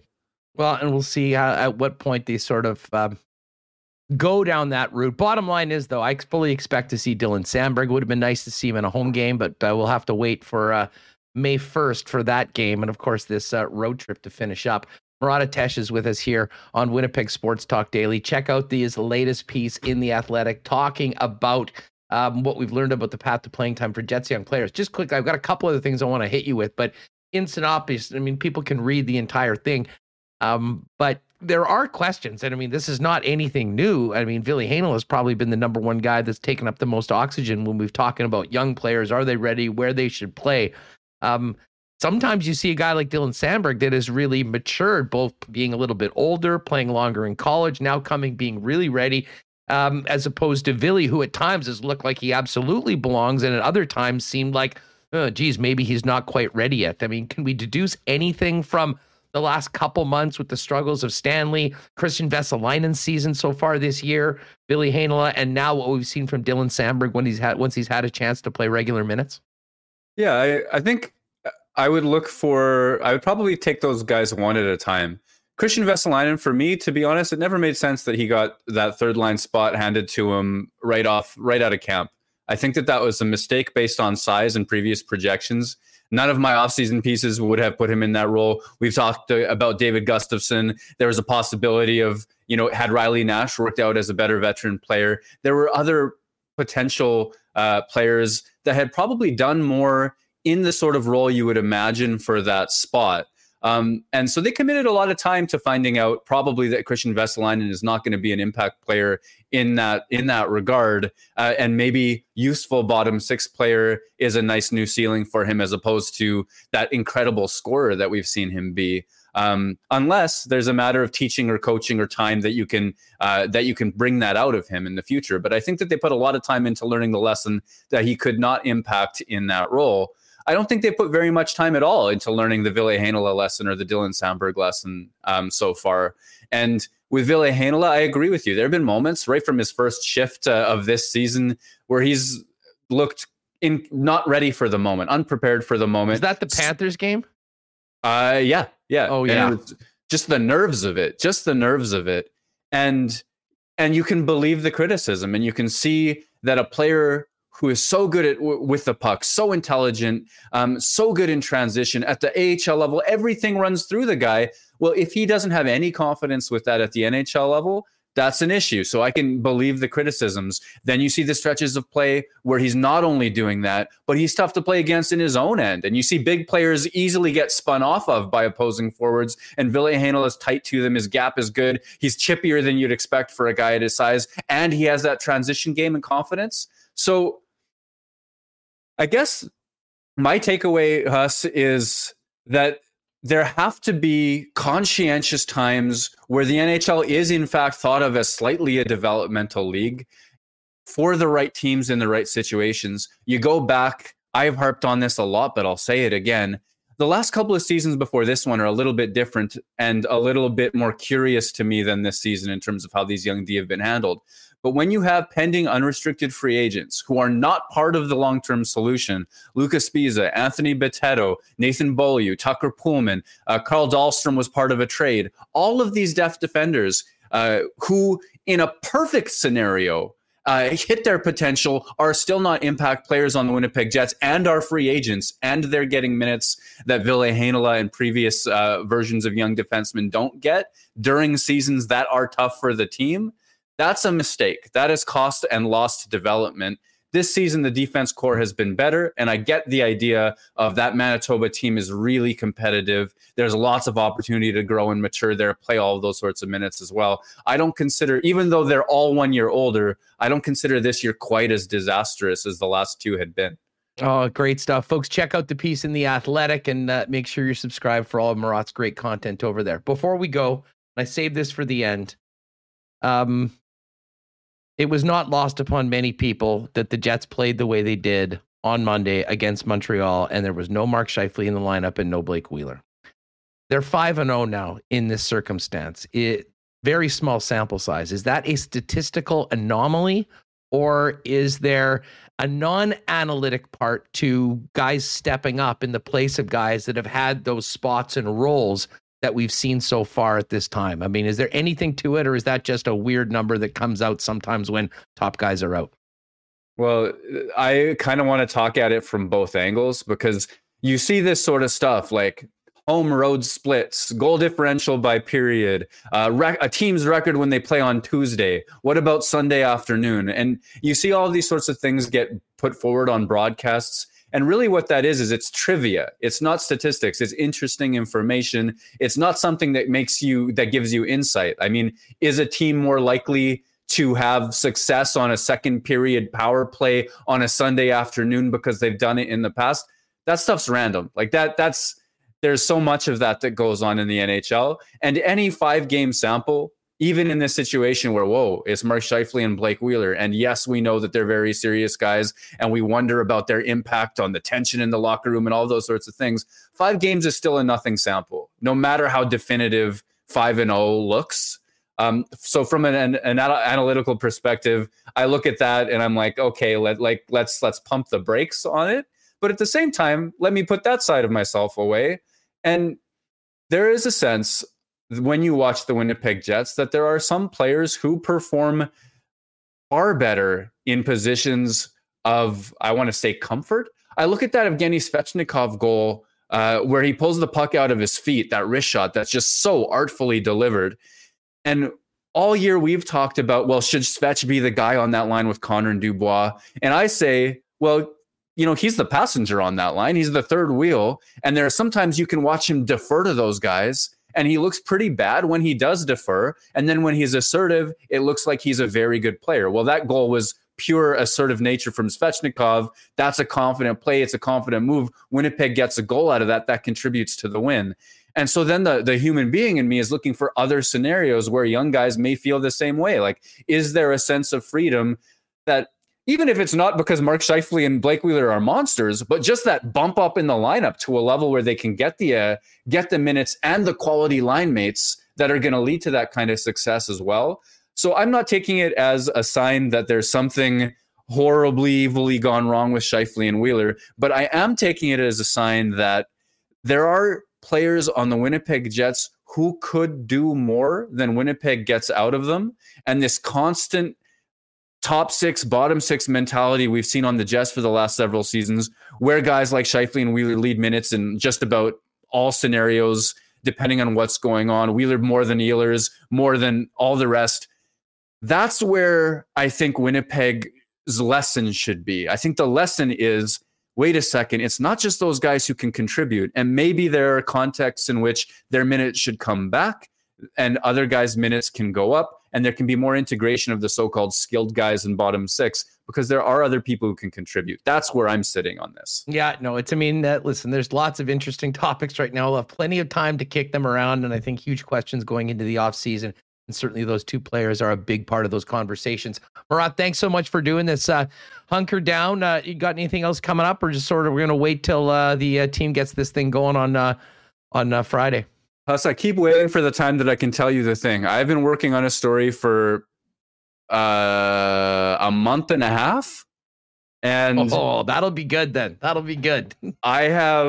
There's a lot of emotions that go into it. Like, I've gotten emotional over it. The Jets player who it is about has shared a lot of really valuable stuff. There's some, I've never said this before, moments in it. And I submitted my first draft a couple days ago, thought that maybe I'd be talking about it coming up, but it's just going to get some massaging and some tweaks. I'm going a little bit batty because I want it out there in the world, but I still have some work to do. So maybe by next Wednesday we can be talking about something. I'll tell you what, we and everyone in the chat will be looking forward to it. Be well, stay safe, hunker down, and we'll talk to you soon, my friend. Thanks for doing this. Right on. Thanks, Hustler. Great stuff. There is Murat Atesh of The Athletic. Hey, we're going to do some Winnipeg sports storm talk coming up in just a second. Yeah, no golf this week for all of us, but when the season does get going, cannot wait to get out of Breezy Bend.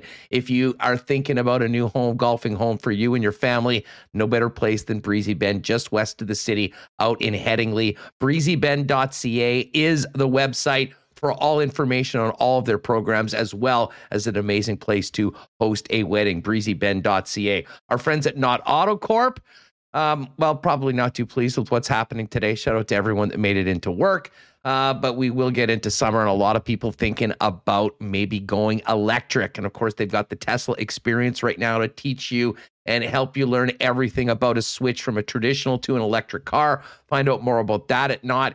And whether you're looking for a traditional or an electric vehicle, why not get into the car of your dreams over with our friends at Not Auto Corp at an incredible price. Waverly and McGillivray, and online at not.ca. Cheers to our friends at Little Brown Jug. I have a feeling there'll be many 1919s consumed within the comforts of one's own home. If you were smart enough to hit the beer store yesterday, you're good to go. You can find out whether they'll be delivering on Friday or Saturday at Little Brown Jug. But wherever you get beers, make sure to get Winnipeg's finest Little Brown Jug, featuring the famous 1919. William Avenue is the tap room, and you can find them online at littlebrownjug.ca. All right, looking forward to this next segment. Remo, if you want to give Rob's Obs a call, we are switching from Winnipeg Sports Talk to Winnipeg Storm Talk for a little bit. We figured that with everyone dealing with this, we'd go to one of the best around, and that is Rob Paula, retired Environment Canada meteorologist. He runs the account Rob's Obs. And he's done some great work predicting this storm. And we figured we'd get him on just for a couple minutes to find out what's happened so far, where has been impacted the most, and what we're into, what we're up against in the next 24 to 36 hours. While we get Rob on the horn, for everyone that's with us live in chat, would love to hear where you are, especially for people outside of the city. Looking at you, Kabilis, give us a bit of an idea about what things are looking like in the chat right now. So, Rob. hello. Yes. Hey, it's Andrew Patterson from Winnipeg Sports Talk. Thanks so much for doing this. Guys, you're welcome, Andrew. Oh, this is great. So, folks, we're live on Winnipeg Storm Talk now. We've changed the name for a few minutes to Winnipeg Sports Talk.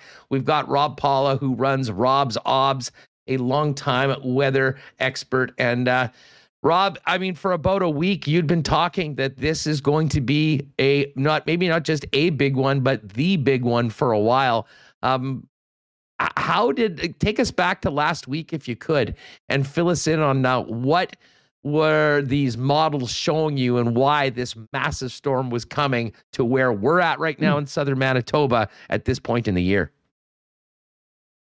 Well, last week, long-range weather models were hinting of the development of a significant Colorado low, which we all know and love in southern Manitoba. We know what they can bring.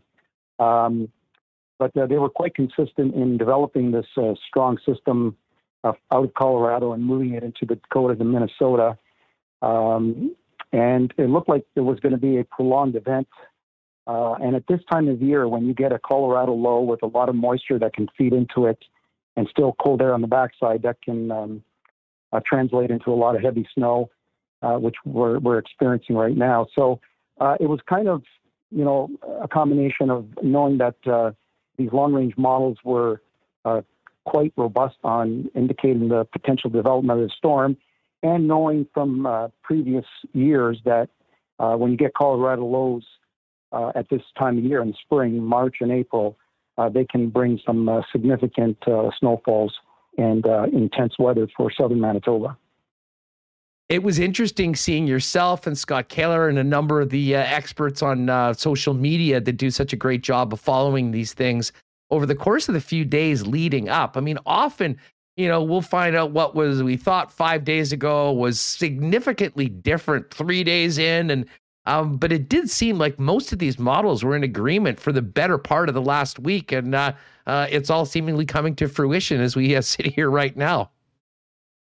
That's right. And that gives you more confidence when there are a number of different models. I don't know if people know this, but it's not just one weather model that we look at. The European Union has a weather model. The United States has their weather model. Canada has theirs. And we have access to all those models that we can look at. And when all the models are kind of agreeing on the same story several days in advance, that gives you a little more confidence that, something big is brewing. The trouble is, it comes to the details, depending on exactly where that track will be. That can be off by 100 or 200 miles. That can mean a major difference between you getting heavy snow or rain. But it does highlight the potential of a big storm coming to impact your area. And then as you get closer to the event, you can kind of zero in on what the impacts will be at a more local level. Now, Rob, as we got closer to last night when everyone was expecting that we would be inundated with this beast, it did seem like the snow started a bit later. What can you tell us about what happened last night with the slow nature of this storm creeping in? And then what's happened so far today up until this point in southern Manitoba, but specifically the greater Winnipeg area? Yeah, last night we were tracking the snowfall. It was basically coming up through North Dakota. And yesterday afternoon, Grand Forks got absolutely nailed with a foot of snow in about 6 hours yesterday afternoon. And that snow was edging up towards the Canadian border last evening. But as it was creeping up towards Winnipeg, there was some drier air coming in from the north that kind of kept postponing or delaying the onset of the snow in Winnipeg. So it took several hours last night before the snow finally made it in here. But once it did, it started snowing more heavily early this morning, and it was very heavy through the morning. We've had about 15 centimeters of snow now up to noon, and that's indicative of the heavy snowfall rates that we've seen in this first phase of the storm. Now, folks, if you haven't already, make sure you give Rob a follow, a great weather resource. It's at Rob's Obs, ROBSOBS on Twitter. And Rob, we've heard about this dry slot that potentially was going to come over the city. And I know you tweeted just less than 10 minutes ago that it looks like the dry slot is starting to pivot right over Winnipeg. We do have some lighter snow, but there might be a break in it. Fill us in on what is the dry slot, how it'll affect Winnipeg, and then what happens next. Okay. Yeah. A lot of times with these storms, when they get wrapped up, tightly wound up, you get this area of stronger winds that punches up the cloud and clears it out ahead of it. And that drier area, which we call a dry slot, can sometimes punch quite a ways well north into the storm. And we were seeing that coming up over the southern Red River Valley and up towards Winnipeg this afternoon. It did push over the city. Our snowfall lightened up compared to the rates that we were having this morning. But now we're seeing it kind of starting to pivot around and come that area of snow coming back to the south as the low starts to drift to the east. So we're kind of getting back in the wraparound of this system. So the snow should continue and that dry slot should be edging out this afternoon through the rest of the day. I'll ask you about the rest of southern Manitoba in a second, but just keeping it here on Winnipeg, when this dry slot moves back down, it sort of seems like this storm that just passed us is going to essentially be pivoting and coming back towards us. Is that right? And what should we expect in the Winnipeg area over the course of the rest of this afternoon, tonight, and overnight into tomorrow? Yeah, this is a long duration event. So we had this kind of first punch this morning. With the first initial wave. That's moving out this afternoon. But then a secondary part of the storm is going to be tracking up into northwestern Ontario and intensifying over there. And we're going to be on the backside of that. And that's going to bring another round of snow over southern Manitoba and Winnipeg tonight and through all day Thursday. So that's why this thing is a kind of a long duration event that we have to put up with until things finally start improving on Friday. It looks like we could see another 10 to 15 centimeters on top of what we've had already. So stormfall totals by Friday morning, probably looking around 30 to 35 in the Winnipeg area. Some areas west of Winnipeg in the higher terrain areas of Manitoba Escarpment and Riding Mountains could be seeing 50 or 60 centimeters out of this. So it's a significant mid-April snowstorm and certainly not the type of whiteout that Winnipeggers were looking forward to in April. Yeah, that is to say the least. We were hoping we'd be talking about a different Winnipeg whiteout here on Winnipeg Sports Talk, but it's just great to have you. Now, we saw, the images yesterday afternoon in Bismarck. I heard Hal Anderson talk to a guy in Minot today. They said that they've had nearly 2 feet of snow already and looking at potentially another 1.5 feet. I know we're sort of focused here on Winnipeg as the majority of our listeners and viewers are in the Winnipeg area, but we do have people all around the province in southern Manitoba, as well as people elsewhere thinking about friends and family in other areas. What can you tell us about what has happened so far in southern Manitoba and which areas have been hit the hardest? Well, so far as of noon, it looks like Morden area has picked up the most that I've seen. They're up to 30 centimeters as of noon.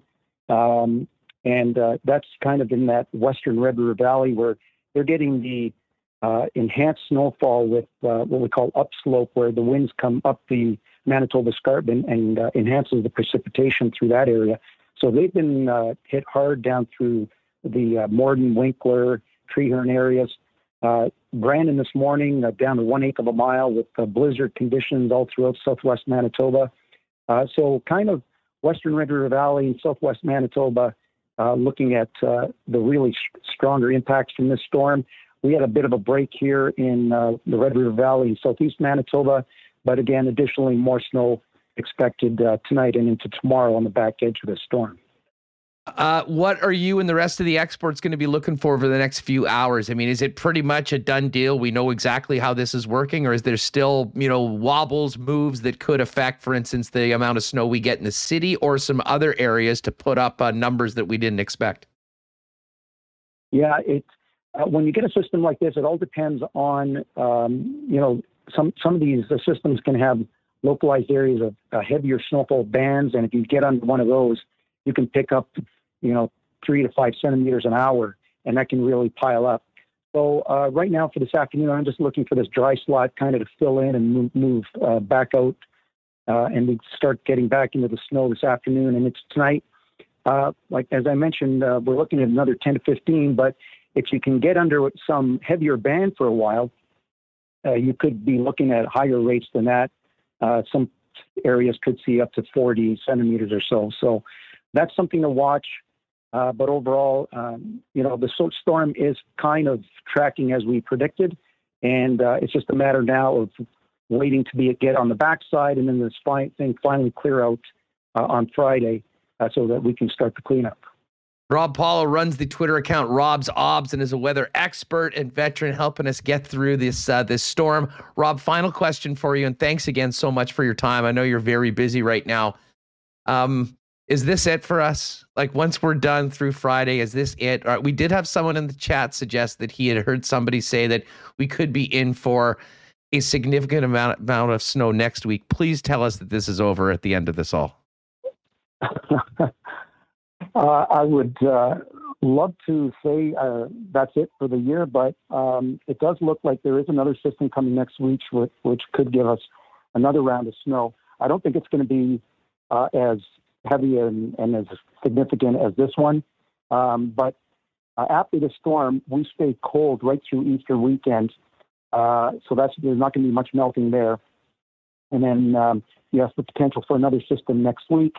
After that, we're getting to late April, and our average temperatures are getting up to 10 to 15 Celsius. So we have to get back to a more normal pattern. And when we do, you're going to see a quick melt of the snow, and then temperatures getting back into the mid-teens. But we're unfortunately going to have to just delay it for another week or so before we can get into more spring-like temperatures. It never ends. The winter of 2022. Oh my God. Rob, thanks so much for doing this. We'll keep on following all your tweets. Really appreciate everything you're doing for people trying to follow and of course stay safe with their families during these crazy times. Okay. Thanks, Andrew.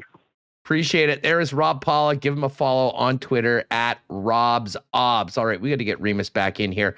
Before we do that, big shout out to our friends at Princess Auto. Of course, we talked to Ed Tait earlier. They've got the Princess Auto Grey Cup tours that have been going around. I know there's some city visits planned for the 23rd and 24th of April. That should not be affected right now. But a number of Blue Bomber events this weekend did have to be put off. That being said, the season's coming up. Princess Auto, big sponsor of the Bombers. And we're looking forward to doing Bomber reports with Princess Auto all season long. And of course, Princess Auto is also the spot. You're seeing the snow blowers in the video right now. I can't believe we're still dealing with this.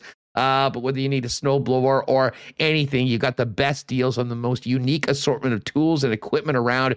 Everything you need to complete the projects on your list or start something new is at Princess Auto.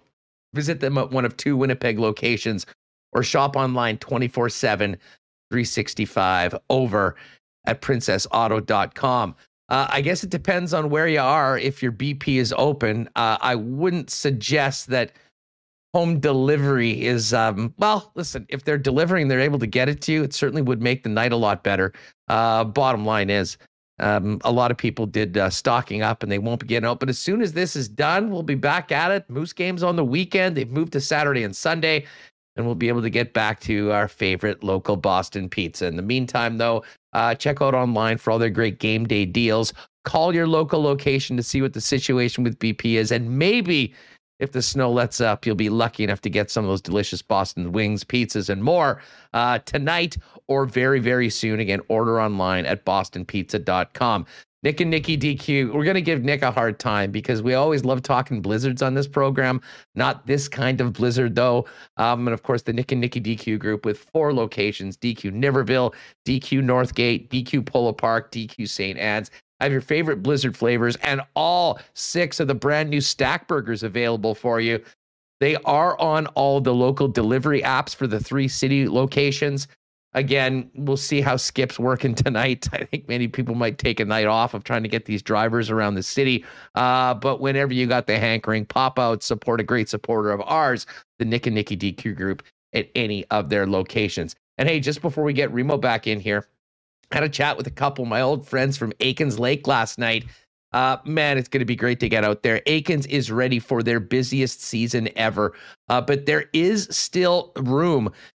May long weekend, one spot early in June, and a couple openings later on if you do want to get in and enjoy the incredible 5-star fly-in fishing experience just a couple hours away from the city, which is Aikens Lake. An amazing family and friends trip to catch up with people that you've been FaceTiming with for a couple years, or been working remotely. What a great way to bring in associates from your own company, customers, and more on an incredible corporate getaway. Find out more at aikenslake.com, or on Twitter, you can hit up our good friend Pitt Turan at Aikens Lake as well.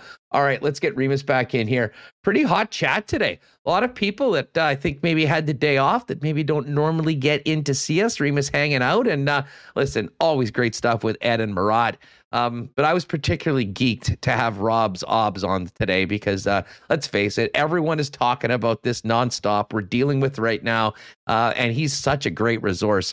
We had him on 1290 back, and I want to say 2019. I can't remember what the circumstances were, but there is a lot of interest in this, and if we can get a little bit of inside information, much like we do when we're trying to make our bets before we get to the cool bet lines, a guy like Rob's Obs, a perfect guy to have on the program.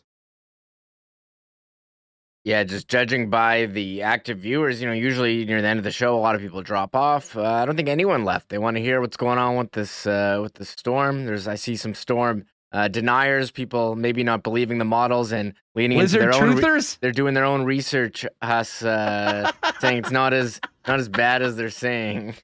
So, I was out this morning. I haven't looked outside. Seems pretty rough. Thankfully I don't have to go to work. Got all the milk I need for like the next month, so we're good to go. Geez, a month of milk, doesn't that stuff go bad? That's what I hear. Hey, if you are new to the channel, though, I did tweet out that we were doing Winnipeg Storm Talk. We might have some new folks in here. Folks, this is where we're at now. Winnipeg Sports Talk every day, 1 p.m. live on YouTube. Subscribe to us on your favorite podcast feed, Winnipeg Sports Talk. But if you're with us right now, make sure you hit that red subscribe button. You get notifications when we're live, and of course, able to watch shows after they happen as well. Usually we got the podcast out about 3:30 every day in time for the drive home. But if you are at the office or have the opportunity to throw the computer or the iPad on, join us live every day right here on Winnipeg Sports Talk. Reem, Murat's piece was really interesting. I'm very, very excited though about that piece that he sort of teased whenever it comes out. I just think back to that piece that he did about Johnny Kovacevic earlier, and the insight we got into his background, and from everything that he just described with this player on the current Winnipeg Jets, this is going to be something that I'm sure we'll have a great time talking about, and most importantly, reading. Yeah, what was that? Who is the player? So many questions. I don't enjoy those teases. Now I'm going to be here thinking about it, but I'm sure I'll forget about it immediately after the show. And when it pops up, I'll be like, that's what it was. And I'll be like, I need to read this. So I do subscribe to The Athletic. I know they have a lot of good deals. Worth it. I see a number of people in chat saying worth it just to read what he has to say. So I'm excited to see and wondering who it could be. Revealed things that he's never told anyone. That was an even bigger tease. I love it, and I just see Jeff Kabilas, big time tease from Murat. Man, oh man, LOL. Oh, you know what? It'll be worth the wait. I think we all know, and everyone appreciates Murat's time with us here. And he's an incredible storyteller, not to mention a great analyst of the game. But this sounds like this is a little bit more on the personal side, and I know those are the pieces that he loves doing the most. I see Mitch saying not much in Morris. I would have thought Motown would have maybe been a little higher than some of the areas in and around the city. I guess it all depends on where that dry spot happens. I don't think there'll be much of a dry spot coming in. So Jay Miller, the snow is done. South End turned the snow off for max power. Reg Dunlop, weather porn is out of control. That's great term for it. Anyways, we'll see what's up. Bottom line is, for folks that are outside of the city, be incredibly careful. The road conditions and visibility seemingly in a bad spot in southern Manitoba, and I don't think it's going to get much better for what Rob described as a pretty long event, which is going to be stretching right into Friday. That being said, Reem, we do have quite a bit to get to, including some afternoon baseball. Just before we get to the Cool bet lines. Big cheers to our friends over at Canadian Club. The Canadian Club and Ginger ready to drink cocktail is now good to go at your local Manitoba Liquor Mart and available in the local beer stores as well. And a special shout out to our guy James, because we were going to hook up with James yesterday, and I think there was a towing of a certain vehicle that impacted our ability to hook up. So I hope that James got all that taken care of. And when he got home after dealing with a bunch of things that he didn't have to deal with, hopefully he cracked one of those CC and Gingers and got into blizzard mode safe and sound. Again, specials right now all week long for the bonus air miles for this Easter weekend on the CC and Ginger 6-pack. Large bottles of CC are on sale this month.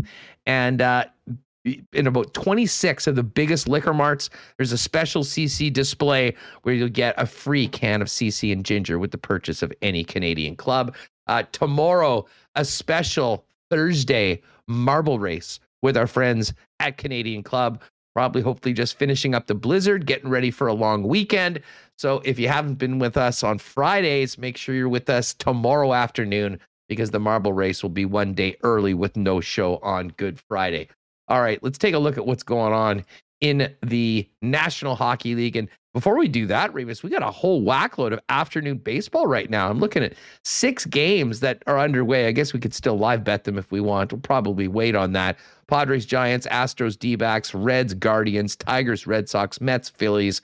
But we do have another Blue Jays game coming up at 6 o'clock p.m. Jays plus 159 underdogs. Berrios back in the mound. I believe this is an opening day rematch. Berrios and Garrett Cole. And listen, Berrios is going to need to be a lot better, Remo, and the bats are going to need to be a lot better. They cooled down significantly yesterday in Yankee Stadium. Yeah, Jays have been hot to start the year. Springer to Oscar Hernandez, Bo Bichette, they got bats, but they went silent yesterday, not registering a run. I mean, look, there's 162 games. It's going to happen, but yeah, Berrios took the ball opening day against Texas, and we remember it did not go well for him. I don't think he made it out of the first inning. But Garrett Cole, the big money guy for the Yankees, he did not have a very good first start either. So, good thing you get another chance. You see the ERAs? The ERAs at the start of the season is always funny when the guy has one start. Oh, here we are. Yes, Berrios 108 ERA. I mean, when you pitch a third of an inning, give up, I forget how many was, 4 runs. Yeah, I mean, 108. Garrett Cole's 675. I imagine those will be down more in the 3 range. Certainly will. As it goes on. Hey, your new guy, Robbie Ray with your Mariners. 1-0, 129 ERA on the hill against the White Sox. Dallas Keuchel getting the run for the Sox tonight. They're 3-1. Clear favorites in that division right now, but Mariners can get back to 500 with the win by Mr. Tight Pants. Yeah, they lost yesterday, but Robbie Ray, I think there was a lot of people who thought he wouldn't be able to pitch as well without Pete Walker coaching him, harnessing that command. He looked pretty good in game 1. So Seattle, they have one of the longest playoff droughts in pro sports in North America, if not the longest. 2001, the last time they were in. So they are looking to change that this year. I'm not sure if they'll be able to, but Robbie Ray, yeah, he's a good pitcher. We did have the Mariners. I mean, Mariners with Robbie Ray on the hill, even money plus 100. White Sox are minus 122. I mean, do you endorse a Mariners selection tonight? I mean, I'm gonna have to, but I mean, if you bet on the Mariners, you're in for a lot of disappointment. But yeah, I mean, sure. Why not? I think their bats are better. I like Mitch Haniger, and who they signed for Jesse Winker, Eugenio Suarez. I mean, I guess if you want, I haven't looked at it too closely, but sure, why not? All right. Well, we've got 3 games in the National Hockey League tonight. The Habs taking on the Blue Jackets in Columbus. Maybe this will be a day. Patrick Laine been real streaky. He had that crazy stretch. I think he's gone about 10 or 12 without a goal right now. See what happens tonight with that game, although no impact on the playoffs whatsoever. The Flyers have completely quit. What did they give up? A 9 spot last night to Washington? Can't wait to see what they've got for the Rangers tonight. Flyers plus 166 at home. Rangers minus 196, and the Kings and Avalanche go at it. Avalanche minus 263 favorites at home, plus 215. But Remus, hit those NHL season bets. Couple interesting big changes when it comes to some of the trophies. Austin Matthews, with this crazy run that he's been on, is now the clear-cut favorite for the Hart Trophy. If you remember last week, Matthews was plus 170, McDavid was plus 180. Well, with Austin Matthews getting all those, eight goals since he got 50, despite none last night against the Sabres, he is the heavy favorite right now to win it. But I'll tell you what, remember, was it not even 2 weeks ago when we were looking at the Norris Trophy numbers and saying, wait a second, Roman Josi at plus 300, how could we not jump on that? And did. I know we talked about it in the lock shop the next day. It was down to plus 250. Dusty got on it. I just checked the Norris Trophy numbers, and it is finally, we've been waiting for it to happen. People have finally woken up. Roman Josi now the favorite to win the Norris Trophy, Remus, at minus 167. Cale Makar at minus 118. It is a two-horse race right now, but Josi's pulled ahead in the minds of the odds makers, which is great news for everyone that jumped on when we talked about it a couple weeks ago. Yeah, I mean, we were just pointing out value there. We thought, hey, look at this number on Josi. Plus 300. It should be a lot closer. And here we are, a week later.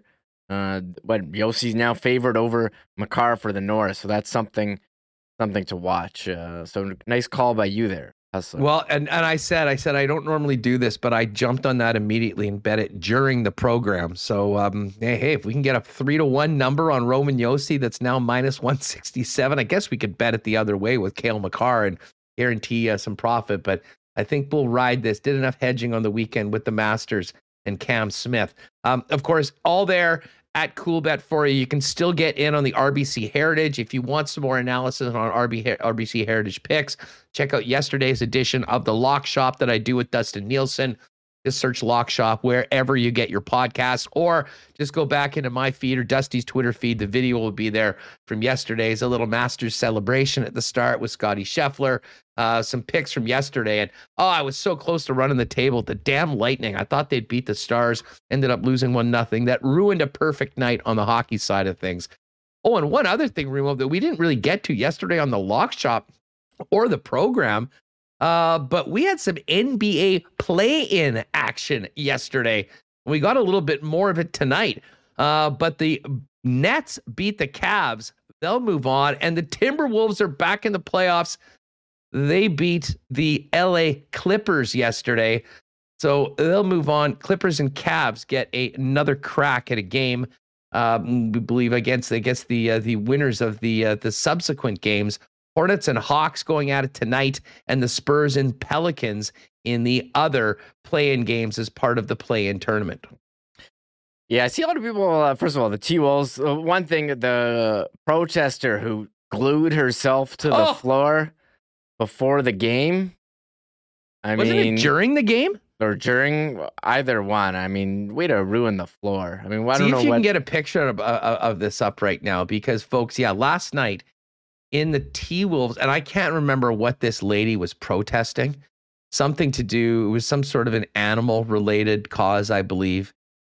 She apparently crazy glued on the bottom of her shoes and jumped onto the court and tried to glue herself to the court. Now, it was not executed very well. I think she was on the court for all of about 10 seconds or so. But it was a very, very bizarre scene. And at the beginning, they thought that someone had fallen down. And then they realized, like, security's running on and, 3 guys are dragging this lady off, that maybe there was a little bit more to it. But certainly a bizarre scene to get the NBA play-in tournament going yesterday. Mm-hmm. Yeah, and one other comment about that. I see a lot of people roasting the T-Wolves for celebrating too hard after winning a play-in game. Like, look, I think the play-in games are kind of dumb, but they're the T-Wolves guys. And you see, like, baseball celebrates so hard after clinching the playoffs, after the play-in round, after winning each series. It's a long season. Let them celebrate. And yes, it's the T-Wolves. I have a theory on this, Reem, and it's particularly in baseball. We'll get back to the T-Wolves in a second. But we all know about the large book of unwritten rules that is not available to everyone, but apparently exists in the sport of baseball. We know how you're not supposed to pimp home runs. You're not supposed to get too happy. You're supposed to, act like you've been there and keep everything down. Well, that happens all season long. And then when things happen, like someone wins a wild card game, I think all of that's pent up energy, and they celebrate like they just won a 5th straight World Series for the smallest of victories in an enlarged postseason. Yeah, I mean, look, you got to celebrate the wins. Good for the T-Wolves. I see Pat Beverly. Some people are roasting him, some people not, but I don't know. Like, sure, go celebrate. Have a good time. I think you like to see that. Wasn't maybe a bit over the top for a wild card. I mean, possibly, but again, I see some baseball people roasting it, and baseball goes out of control for a lot of them. Oh, yeah. No, hey, listen, I'm here for it. And Cabillas very correctly says T-Wolves haven't been relevant since Kevin Garnett played there. Good for them. Really was again. Like, I don't know how long Cat's been there, Karl Anthony Towns, but they've had no success. And you know what? Overall, I mean, they had a good season. Like, it was sort of surprising that they're even playing in that game last night when you consider they had a 46-36 record. But hey, whatever. They got the Grizzlies now. Big matchup in the first round. It'll start off in Memphis. Your other series that we know so far, let me just get here to this when things get going on the weekend. We've got the Celtics and Nets, the Grizzlies and Timberwolves. Raptors begin on Saturday. Oh, and remember we said it was a 5:00 game, Reem? It's now back to 1:00. It'll be the noon game on Saturday. I see that it's been changed. Yeah. Oh, actually? Yeah, it's now 1 p.m. TNT, all times Eastern. So that'll be a noon start for you Raptor fans on noon on Saturday. I'm looking at it right now. I just saw Adam Seaborn tweeting about it going head-to-head with Hockey Night in Canada. ESPN has it 1 p.m. on TNT, Saturday, April 23rd, and then 3:30 p.m. on TNT, the Mavs and Jazz.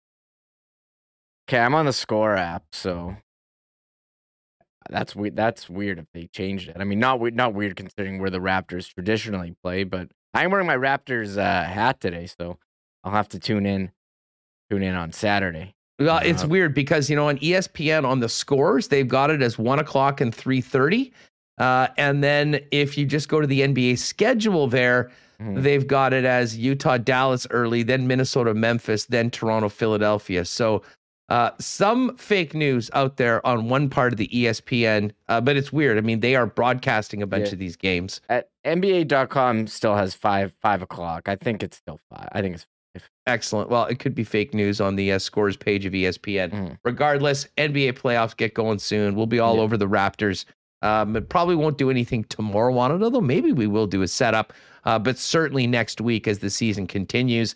And just to check before we finish up on CoolBet, and again, use the promo code WST if you've never played at CoolBet before for a 100% bonus up to $200 on your first deposit. Has been a little bit of a line movement. Raptors were plus 150.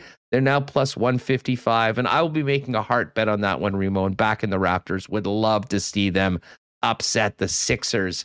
Sixers have a lot of pressure on them, and the Raptors in a lot of ways I think are playing with house money, but that is just a great team top to bottom with arguably the best coach in the game. I'm confident that the Raptors are going to make this a real series.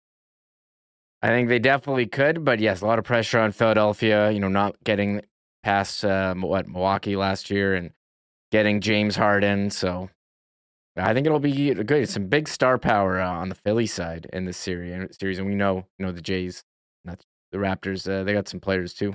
Oh, hey, listen, before we go, speaking of Major League Baseball unwritten rules, a big code violation last night in that Padres-Giants game. Yeah, a couple items I want to get to here before we wrap up. Mauricio Dubon of the San Francisco Giants bunted for a hit with a 9-run lead over the Padres. The Padres were not happy. Eric Hosmer looking at him at first, very disappointed. The Padres manager, Bud Black, also not happy. What's your take on the unwritten rules? I'm reading the book of unwritten rules right now, and oh man, that is a big no-no. That is a big no-no. Absolute disrespect to do what you could do to get on in a 9-0 game. You're supposed to quit. You're not supposed to be trying anymore at that point. And in fact, I don't even know why the guy showed up to the plate with a bat. Yeah. Just an egregious violation of the unwritten rules of Major League Baseball. Yeah, I mean, they should have just. I mean, why even bother playing? They should have just ended the game. So,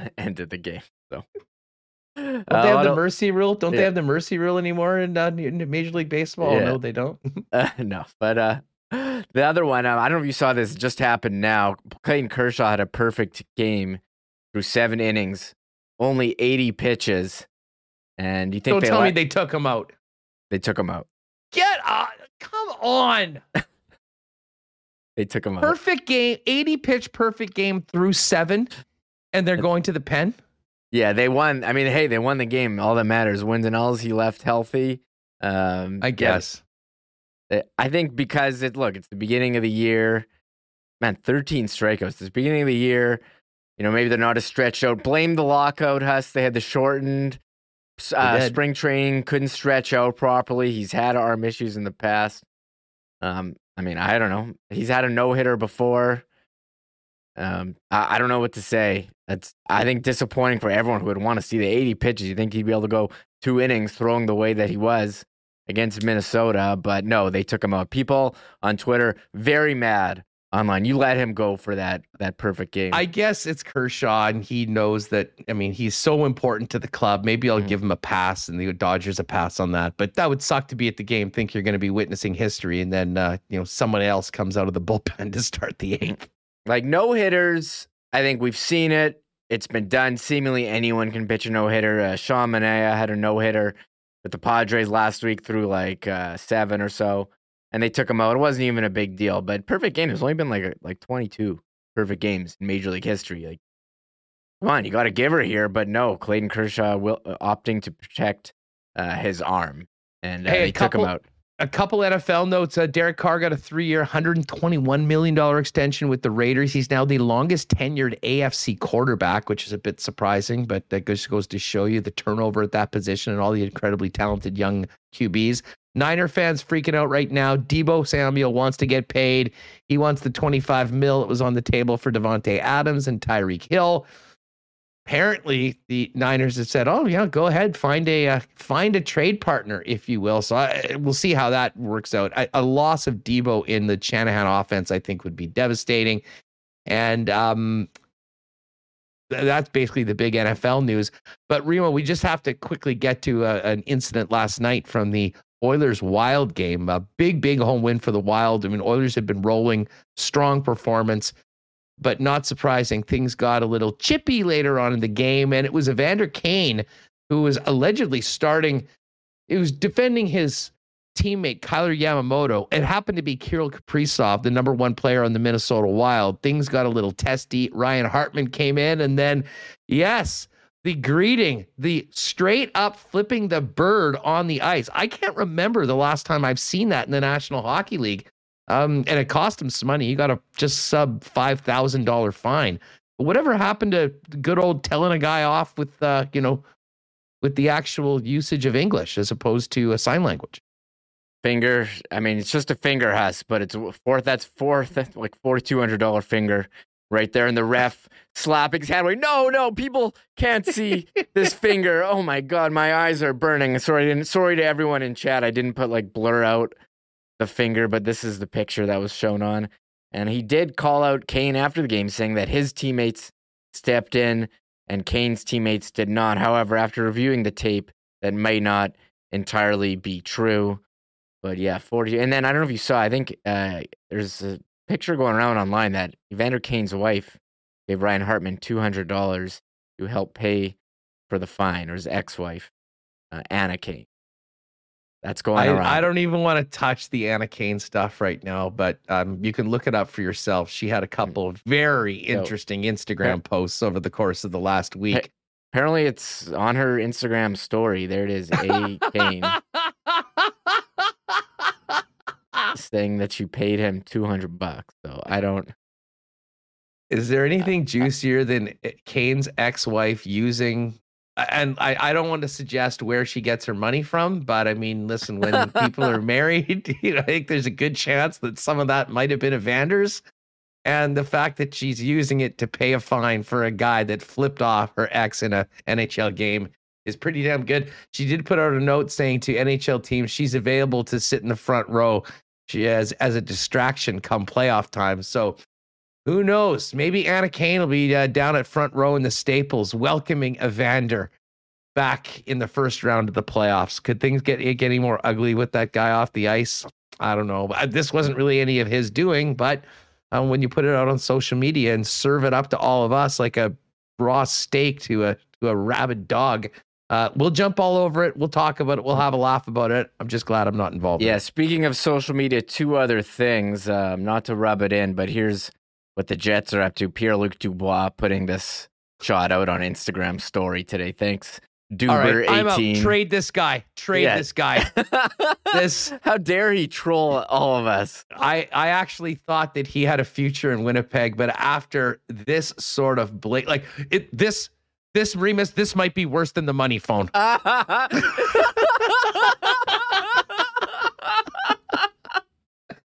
Dubois is done. We're trading everybody now. Doesn't he know we're suffering here in the blizzard of the century? It's horrible. Yeah. What a middle. Just might as well have given the middle finger to everyone in the city that he plays for. Have some awareness, Pierre-Luc Dubois. Come on, Pierre. It's going to be tough to get over. I don't know. I was all in on signing this guy to a long-term deal, but just with one simple Instagram story, I've done a 180. I'm out. The trade, a disaster. Yeah. Dubois, no future in Winnipeg after a virtual slap to the face of every Winnipeg Jet fan dealing with the blizzard. BA Split writing in chat, 55 would never do that. He'd be in the gym. And yes, how dare the Jets take a day off and be at the beach? They should be working out, training for Friday's game against the Florida Panthers. What a 12-hour video sessions going over all the action this year, finding out what the heck went wrong and why they're in the situation they're in right now. Yeah. Oh my God. What? My blood is boiling thinking of this. Hold on. Someone says they saw Kyle Connor was golfing. Oh, they should be reviewing film of all their mistakes from the season. We need to trade Connor too? No, he didn't post that. That's fake news. Oh, dude. Well, listen, we're going to be checking. We're going to be checking these Instagram accounts right away. Okay, one other thing from social media. Chris Pronger's been going viral for posting some Twitter threads last week and again this week about just the financial aspects of being a pro hockey player. And, when you see, a 5-year, $30 million contract, for example, how much, the players are actually taking home. I found this quite interesting. I think this is a life, that a lot of us don't get to experience. And I was curious how it worked. I do see a lot of other people taking it the opposite way, wanting to cancel Chris Pronger, saying that he's crying poor. I didn't take it that way as all. I just said he's trying to give insight on a life that, some of us don't know about. The same way, Connor McDavid posted a video of his house with a heated driveway on social media earlier this year. I mean, this is just information. Take what you want. I didn't take it that way at all. I don't. A lot of people mad online, I see. Oh, I tweeted about this. It was an interesting thread. And unfortunately, this whole app is usually just one big pity party. And, I don't make that much money in 40 years or 50 years. Well, you know what? That's not their problem. And Chris Pronger's talking about financial responsibility for players that are in the top 1% of what they do in a very lucrative industry with very short careers. So if you take that as some sort of rubbing it in the face that these guys make a lot of money, I don't know what to tell you. I think people need to be listen, there's a lot of things in today's world that you probably justifiably should be offended about. This sort of thing, not even remotely close. And I think a lot of those people that are having a hard time with all this should spend more time playing their own ball, as they say, and not worrying about other things like what people are making for their 4 or 5 year career in the National Hockey. Well, I think financial literacy for athletes is something important. I mean, talk about there was that 30 for 30 broke.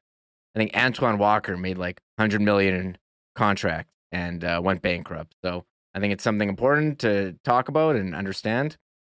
I enjoyed it. I thought it was entertaining. Yeah. I didn't see it the other way. No, for sure. Anyways, people need to take a chill pill. Chris Pronger not getting canceled. It was a great thread. It was interesting. And it was important for a lot of people that might be fortunate enough to be in that situation at some point in their life where they're getting paid that much and they think it's going to be around forever. And the bottom line is it won't. Great show today. Remo, what's going on tonight? Any big plans? Any big gatherings? I was gonna do my taxes, start getting taxes together. I know my wife is doing that now. That's probably what I was gonna do. I don't know, watch some baseball.